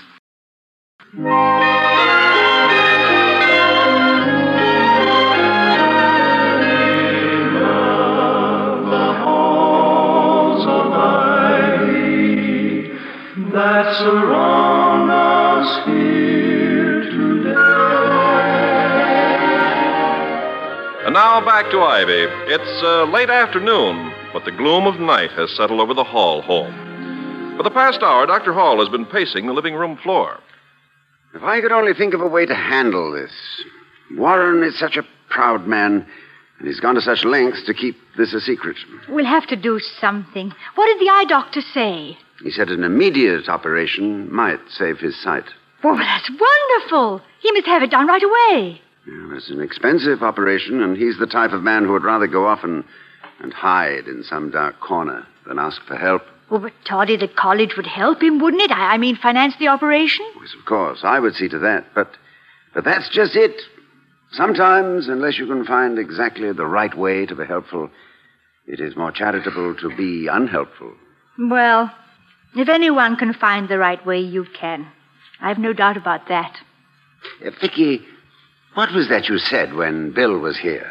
I said a great many things. Yeah, but this was something that struck a responsive chord at the time. But I know, you said that the professor had invented this raffle. Yeah, he told me that he was the one who'd started it with a horse and buggy. So? He was enormously pleased with himself about it. Is that so? Toddy? Hmm? You've got an awfully funny look on your face. Well, it's purely a muscular reaction due to the process of thought. Victoria, it is a proven fact that the face, like gall, est divisa in partes tres. To pure a Caesarean cliché. While this triplicity is not particularly evident when the face is in puris naturalibus, it is... Yeah, now back up there, Doctor. Back up. It isn't that I don't enjoy hearing you make little Latin sounds. But what does all this foreign double talk mean? Roughly translated, it means that I'm perching precariously on the edge of an idea, and I would rather topple over the side of it naturally. I don't want to be pushed. Very well.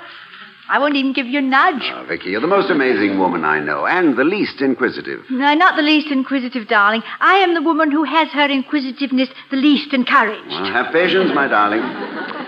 I think my idea is beginning to erupt. First thing I have to do is make a phone call. Ye old livery stable, Norman talking. This is Dr. Hall of Ivy College talking. Hi, Doc. How's the bookie business? There's a what? Well, skip it, Doc. It's a gag, see? Yes, I do see. Norman, do you happen to have a fairly presentable horse and buggy in stock? A what? A horse and buggy. Well, it's a livery stable, isn't it? Well, yeah, Doc. Yeah, but like what's his name Shakespeare said, what's in a name, hey?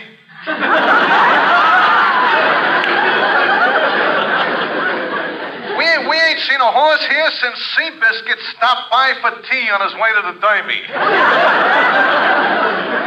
Ye old livery stable. It's a sort of a whimsical name, you know. Like in tradition, you know. Yes. I'm beginning to know about tradition. Well, Hey, wait a minute. Come to think about it, we got an old beat-up type buggy out in back, if that'll help, but no horse. Well, I have to let you know. As what's his name said, never put the cart before the horse. Come again? That's a gag, hey? Goodbye, Norman. Vicky, I've discovered that the horse seems to be extinct in Ivy. We better find the skeleton of one and add it to our museum before it's too late. I did locate a buggy of sorts, a horse and buggy, Toddy? For Professor Warren? Exactly. He could manage that kind of a rig without exposing his failing eyesight. This way, I'm sure I could persuade him to stay over. And it would give us a little more time to work out a plan to get him to accept money for his operation. What a wonderful idea. I'm sorry. The door was open and I walked right in. I had to see you. Oh, Bill, I'm glad you came. I figured out how we can keep Professor Warren here if we can find a horse. Right now, I'd give my college for one. But you can't. No, I agree. I don't think the Board of Governors would consider one of our four-footed friends fair exchange for Ivy. But if I could find one, I could keep him here for the prom. Dr. Hall, look, there isn't going to be any prom. There have been 2 meetings since I saw you. The Board of Governors had one. Mr. Wellman called it to vote down the raffle, and they walloped him 19-1. Then we had one, the senior class. We had an idea and voted on it. Listen, you see...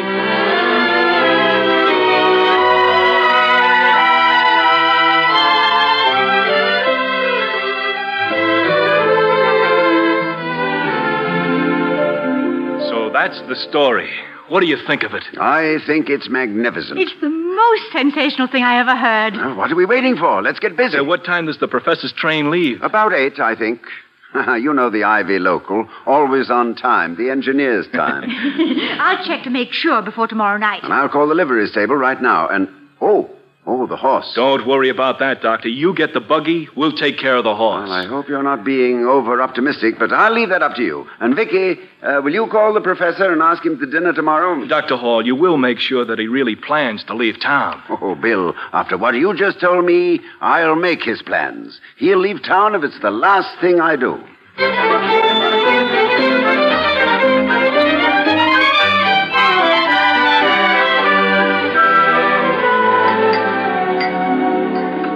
Mrs. Hall, that was the best dinner I've had in I don't know how long.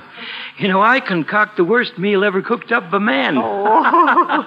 You're just lucky that I'm leaving and can't return this invitation. Well, you're not leaving yet, Professor. There's still over an hour until train time. Have some more coffee. Thanks, but I think I'd better be on my way. I have a few things to do.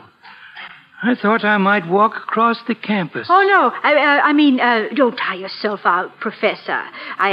You have a long trip ahead of you. Yes, but I thought I might see a few of the students. I guess nobody knows I'm leaving. At least no one stopped by the house. But I suppose with graduation and the prom and all, they're busy. Yes, that's it. They're busy. What's all the hullabaloo out there? I don't know. But we can't have Faculty Row disturbed in this unseemly manner. No, it's awfully unseemly. Hey, come on, Professor. Vicky, we'd better see what this is all about.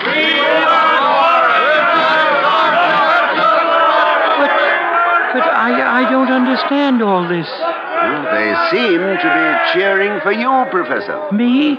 Why? What is this? What have they got out there? Sounds like there are 1 million of them. There are exactly 97 of them. And that's a buggy they've got with them. Your chariot awaits, Professor. Come on. We're going to take you to the station. But, Bill, this is awfully nice. But have you just got a buggy? Haven't you got a horse? 97 of them, Professor. You've hauled us around for a good many years. Now it's our turn to return the favor. Oh, before we go, here, this is for you. It's not a going away present, it's a coming back present.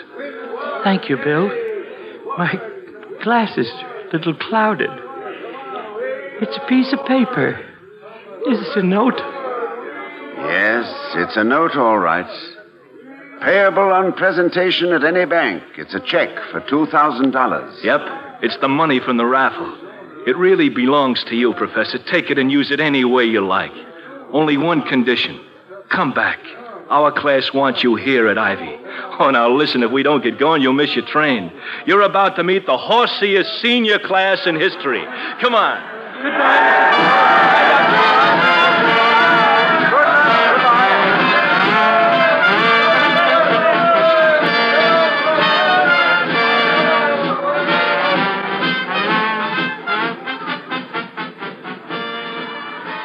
Oh, Toddy, look. The whole senior class harnessed up, pulling the buggy. Yes. I don't think I'll ever forget it. There they go. Yes. And there goes their senior prom. Vicky, there's a big place in this world for those boys and girls. Aren't they wonderful? I'm awfully afraid I'm going to cry. Well, then, let's go inside. If he has a crying wife to comfort Vicky, it's nice to have a house around a man.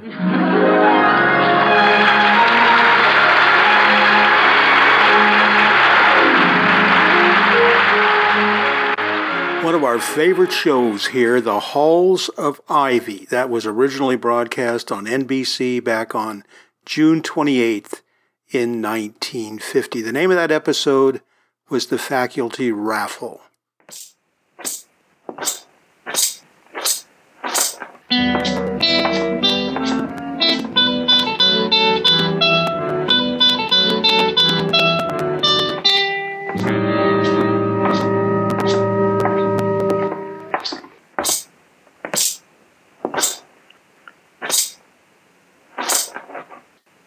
Now.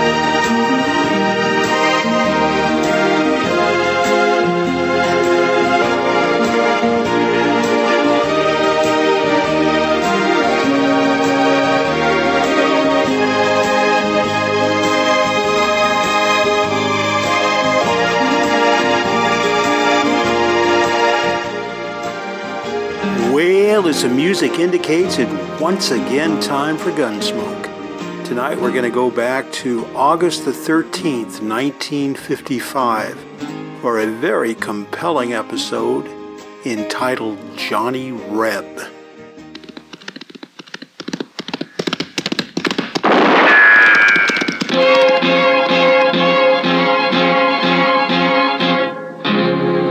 Gunsmoke.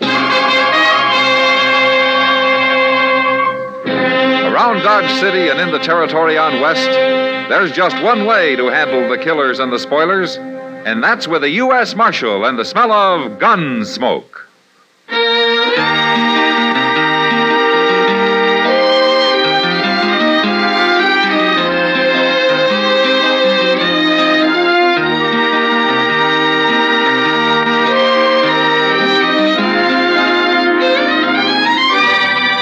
Gunsmoke, starring William Conrad. The transcribed story of the violence that moved west with young America.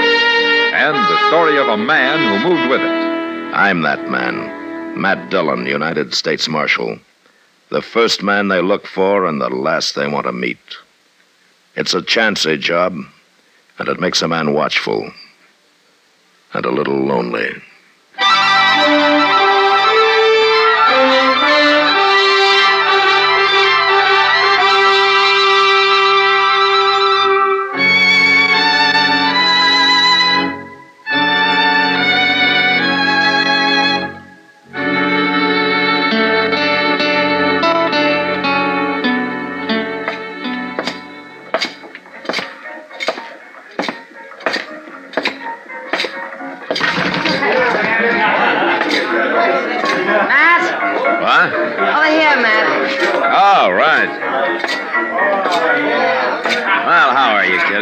Where'd you get the crowd? Oh, some trail herd just came in. Circle B, I think. Oh?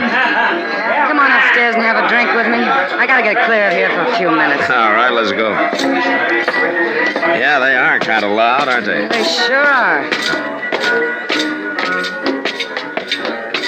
You ever get fed up with it, Matt? Fed up with what? Everything. Come on in. Make yourself to home. Yeah, thank you. What's bothering you, Kitty? Oh, nothing special. Just the whim-whams, I guess. Ah.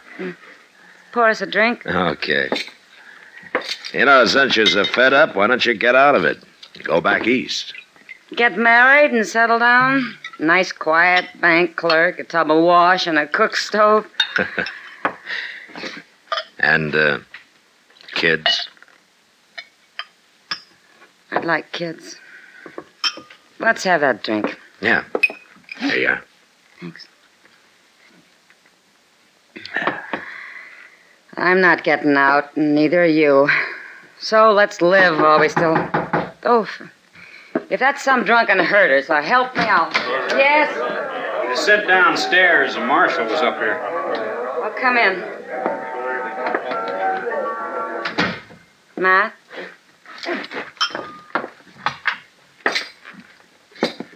What's on your mind, fella? I thought maybe you could give me some information, Marshal. I'm looking for some folks named Crail, Mr. and Mrs. John Crail.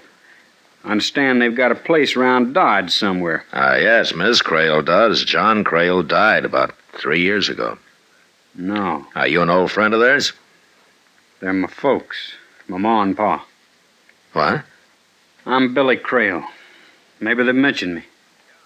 Oh, why, yeah, your mother's always said that you'd come home someday. She's never given up hoping. How is she, Marshal? Oh, she's not too good. She's got a big ranch on her hands. She's been trying to run it alone since your dad died. You, think she'll recognize you? She might not at first. It's been 17 years since I run away from home. Yeah. A kid does crazy things. Maybe not right at first, but I'll convince her all right. Yeah, you probably will. She'll even help you do it. Where you been all these years, Billy? Just drifting. Here, there. You know how it goes. Yeah, sure. How do I get out to the place? I'm anxious to see her. It's about 5 miles east of town. You just follow downriver. You can't miss it. Thanks a lot, Marshal. I guess we'll see each other again since I'm going to settle down here. Oh, sure. So long. All right, let's have it. What? What do you mean, Kitty?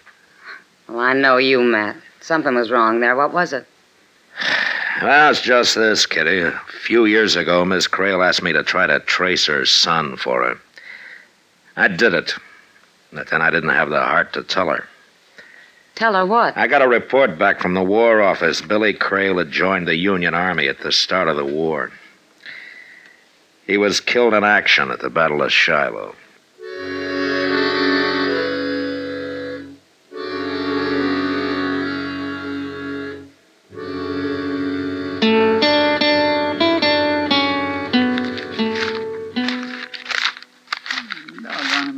I went through these here circulars till I'm blue in the face. There's cutthroats, cattle rustlers, horse thieves, bank robbers, anything you can think of. There ain't nary one of them fits the description of that Crail fellow. I'll just keep looking, Chester. Might be 2 or 3 years back, but I seen that face of his somewhere. And it had to be in one of these circulars. Well, I just don't understand how he figures to get away with it. You can't fool a man's own ma. I might in this case. She hasn't seen him since he was a boy, and she's pretty old now. Her eyesight's failing her, and her memory's none too good. Well, with that ranch and all the money she's got put away, he sure stands... Wait a minute, Chester. You find something, Mr. Jones? Uh-huh. Yeah, I thought so. He sure looks like him, all right. It is him. 3 years ago. Height 6'1", weight 185, sandy complexion, so on, so on. Sure fits him. Wanted in Lubbock for questioning in connection with the holdup of the Lone Star Bank. Previous arrest, Pecos Crossing, cattle theft, acquitted for lack of evidence. Convicted San Antone 8 years ago, armed robbery, served 4 years, paroled. Known associates, Nate Barger and Ponca City Kid. Reward $1,000. Calls himself Johnny Red. Well, Chester. Yes, sir? Let's go get him.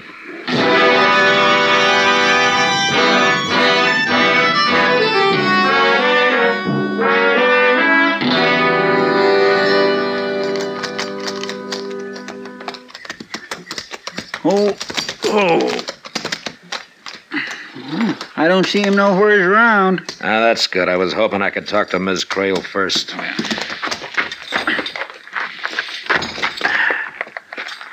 Think you'll put up a fight, Mr. Dillon? I don't know, Chester. Who is it? It's Marshal Dillon, ma'am. Well, this ain't a surprise now. Come on in and set a spell, Marshal. Thank you, Miss Crail. It's good to see you, Marshal. And you, too. Mr. Proudfoot, isn't it? Yes, ma'am, please. I wasn't too sure. My eyes ain't quite... Well, come on in, gentlemen. Oh, land sakes, I do like company, and seems like nobody ever comes out this way no more. Now, set yourselves down there now. Well, thank you. Rest your feet, and I'll get you a cup of coffee. Oh, don't bother, Miss Crail. We don't have much time. Time? It won't take no time. I got it already made. I'm just fixing to have some myself. You might take your hat off, Chester. Land alive. If a body can't do a little something for a company, she ain't fit to have none. Well, I guess it does get pretty lonesome out here at that. Well, it did. Oh, I've got a big surprise to tell you about, Marshal. Your, son? Oh, shucks. The way gossip flies around Dodge City, a body couldn't have a chance to get ahead of it. Oh, here you are. Thank you. Yes, Thank sir. you. He's come home. Just like I always knew he would. Has he changed much, Miss Crail? Oh, good heavens, yes. Why, he was just a boy when he went away, and now he's a grown-up man. He's fine and strong. Uh-huh. Then there's no doubt in your mind that this really is Billy, huh? Why, that's downright silly, Marshal. Well, you can't fool a mother. She can always tell her own. Why, the second Billy walked up on that porch and said, "How are you, Ma?" I knew him just like that. I see. You know, I'd been sort of going downhill since John passed on. The work was hard, and seemed like I'd kind of lost my reason for living. I don't think I'd have lasted, Marshal. Well, now, Miss Crail... Oh, but it's different now. The minute Billy put his arm around me, I started feeling like a young woman again. And I still do. Why, I'm happier than I've been in years. Yes, ma'am, you sure seem to be. My son's come home. Could a mother ask for more? No, ma'am, I guess not. I suppose that is all that matters. That's all. Well, Oh, I'm sorry, Marshal. I've been talking a leg off you. I haven't even thought to ask what brings you out this way. why, nothing, Miss Crail. Matter of fact, we just rode out for a friendly visit. Oh, well, I'm mighty glad you did, Marshal. You stop by just any time. And you too, Mr. Proudfoot. Well, I thank you, ma'am. Well, thank you for the coffee, ma'am, and goodbye. Goodbye. Goodbye. Bye. Yeah, you couldn't have done nothing else, Mr. Dillon. Oh, it would have broke her heart if you'd have told her. Yeah, I guess so, but she's going to find out anyway, sooner or later. When he steals her blind and then runs out on her. That's a bad deal, Chester, any way you look at it. Marshal? Well, Kind of sets you a problem, don't it? Well, I may set a few problems for you before I'm done with you, Johnny. And break an old lady's heart? I don't think so, Marshal. And the name is Billy, by the way. Billy Crail. Not in Lubbock. Lubbock? Where's that? Don't worry, Johnny. When I send you back, there'll be somebody along to show you the way. I don't know why you keep on calling me Johnny. Because that's your name, Johnny Red. Bank robber, gunman, cattle thief. You fell out the list. Maybe you could get my mother to fill it out.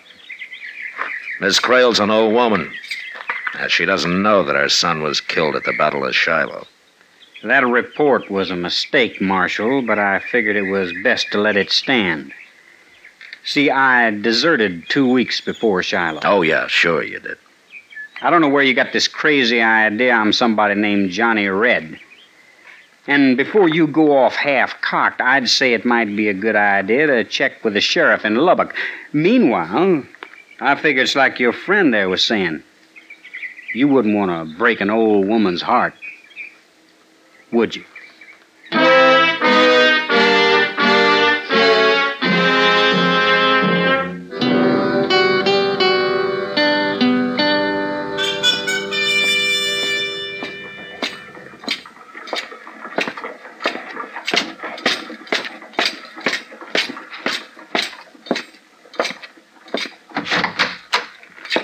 Oh, afternoon, Matt. Come on in. Oh, how are you, Doc? Oh, terrible, terrible, Matt. Oh, what's the matter? Oh, lost another patient this afternoon. Did somebody die? Oh, no. You kind of figure on that happening, but you don't count on them getting well on you. And they don't very often. Well, who was it that pulled this mean trick on you? Old Lady Crail. Oh? Mm-hmm. A month ago, I wouldn't have figured her to live through the winter.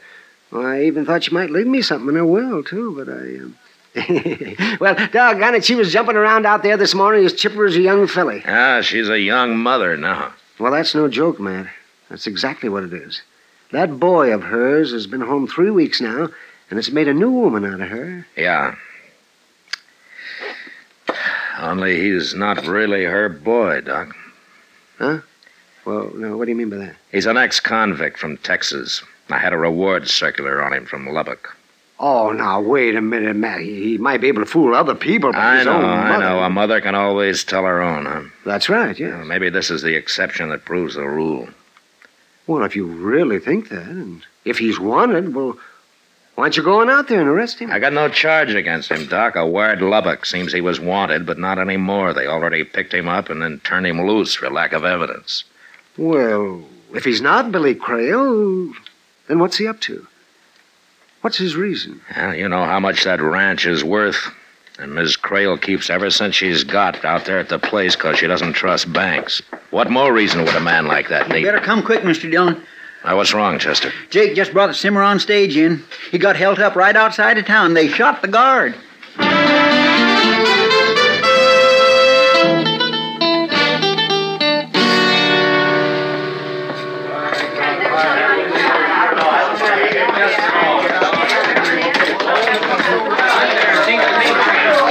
Will you let me through here, please? Please, will you stand aside and let Doc get in there? Please.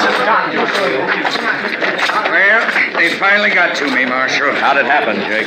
The boldest thing I ever seen. It was about 3 miles out of town. They throwed some cottonwood limbs across the trail, so I'd have to pull up, and that's when they jumped me. How many of them? Just 2. Couple I never seen before. Brassy as sin. Didn't even bother to wear masks. And they hauled off and shot Barney there without even giving him a chance. What did they get, Jake? The cash box. I don't know how much was in it. Oh, Matt. Yeah, Doc. There's nothing I can do for him, Matt. 2 bullets right under the ribs. I doubt if he even knew what hit him. Well, take charge of it, will you, Doc? Matt, somebody said Barney got shot. Yeah, he's dead, Kitty. Oh. Jake, would you recognize either of those men? Oh, sure. Like I say, they didn't worry none about being seen. One of them was a tall, skinny fella.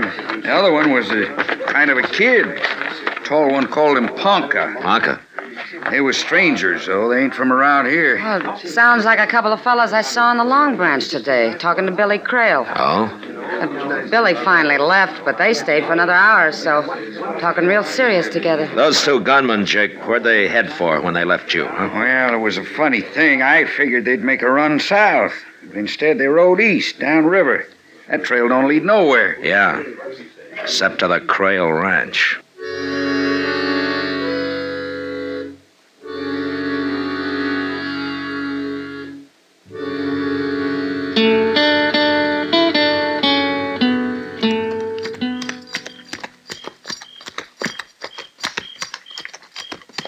No sign of life, Mr. Dillon.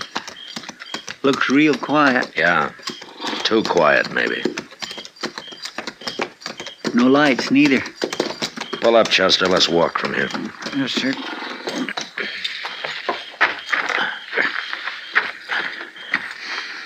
All right, now watch yourself. I am.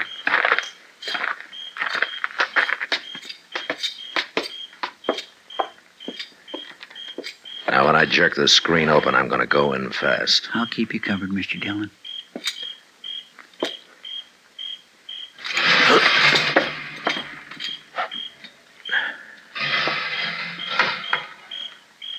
All right, Chester, come on in. See if you can find a lamp, huh? Well, I think there was one over here on the table the other day. Yeah, here it is. Well, light it and bring it over here. Yes, sir. Come on, come on. Here you are, Mr. Dillon. Oh, my. Hold the lamp down. Mr. Dillon? Yeah, she's dead. She's been beat bad, too. Well, it's not questioning he's wanted for now. It's murder. Reach. What? Both of you. What? Oh. It's you, Marshal. Who you expecting, Johnny? Nate Barker and the Ponca City Kid? That's right. They're down there. They're digging by the riverbank, but they'll be back. They won't find what they were. Oh! Johnny, who shot you? I don't know which one of them it was. It don't matter, though. How last till they get back? But not long enough for a murder charge, Marshal. Don't try for your gun, Marshal. I'm not that much of a fool. Not with yours on my back. I wouldn't want to shoot you. I got nothing personal against you, but your way of handling this ain't the way I... Put out that lamp. They're coming back. Oh, they're out there now. Stay where you are and stay quiet. I gotta get to a window. All right, Chester, let's ease out the back way. Come on. Yes, sir.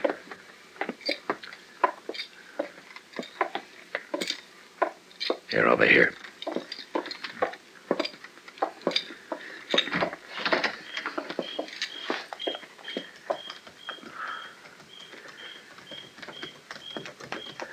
Now stay close to the house.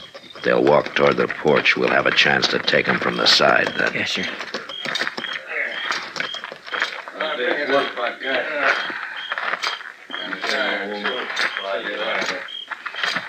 Tell you one thing. Yeah. She's still alive. She's sure ain't gonna lie about this time. Hot branding iron might help. All right, hold it. You're covered. Right over there at the corner, Ponca. I'll get him. I warned you, Ponca. All right, drop the gun, Barger. Go on, drop it. All right, I did. I dropped it. I give up. Don't shoot. You keep your hands high. That's right, Nate. Keep 'em up high. Johnny, no. Say hello to Parker for me. No, Johnny, just no. Johnny, I had my hand.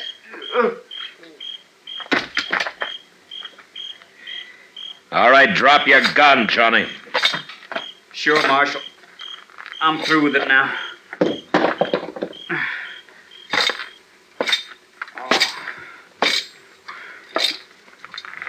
He had his hands in the air. You had no call to shoot him. You'd have took him in alive. He might have got out of it. This way it works out better. More sure.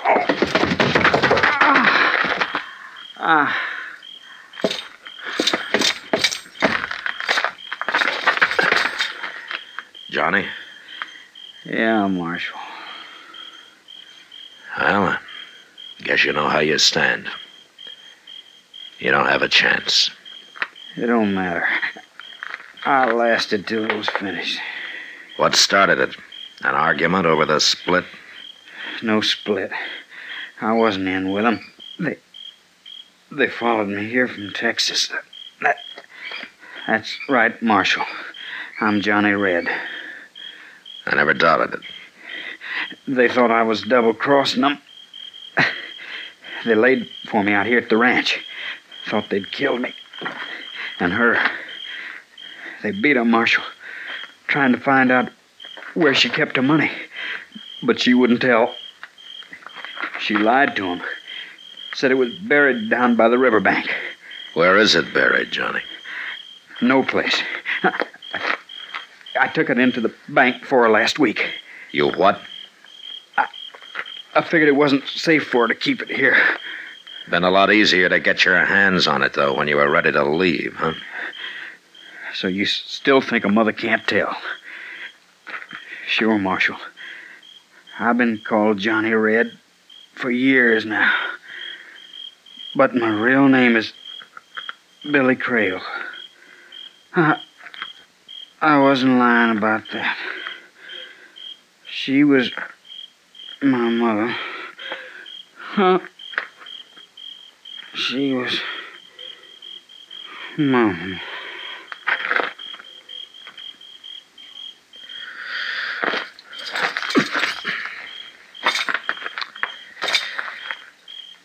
Well,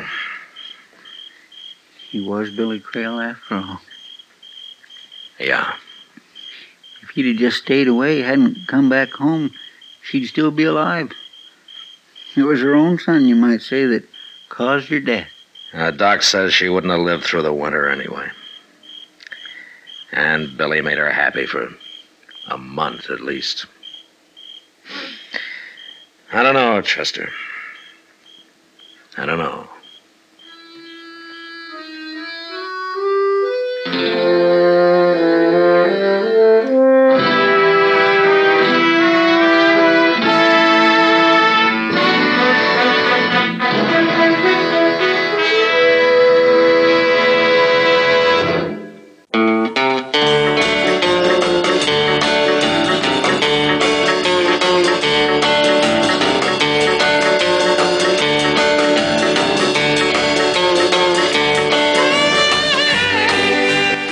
Folks, since our show ran long, I just have a moment to again thank you.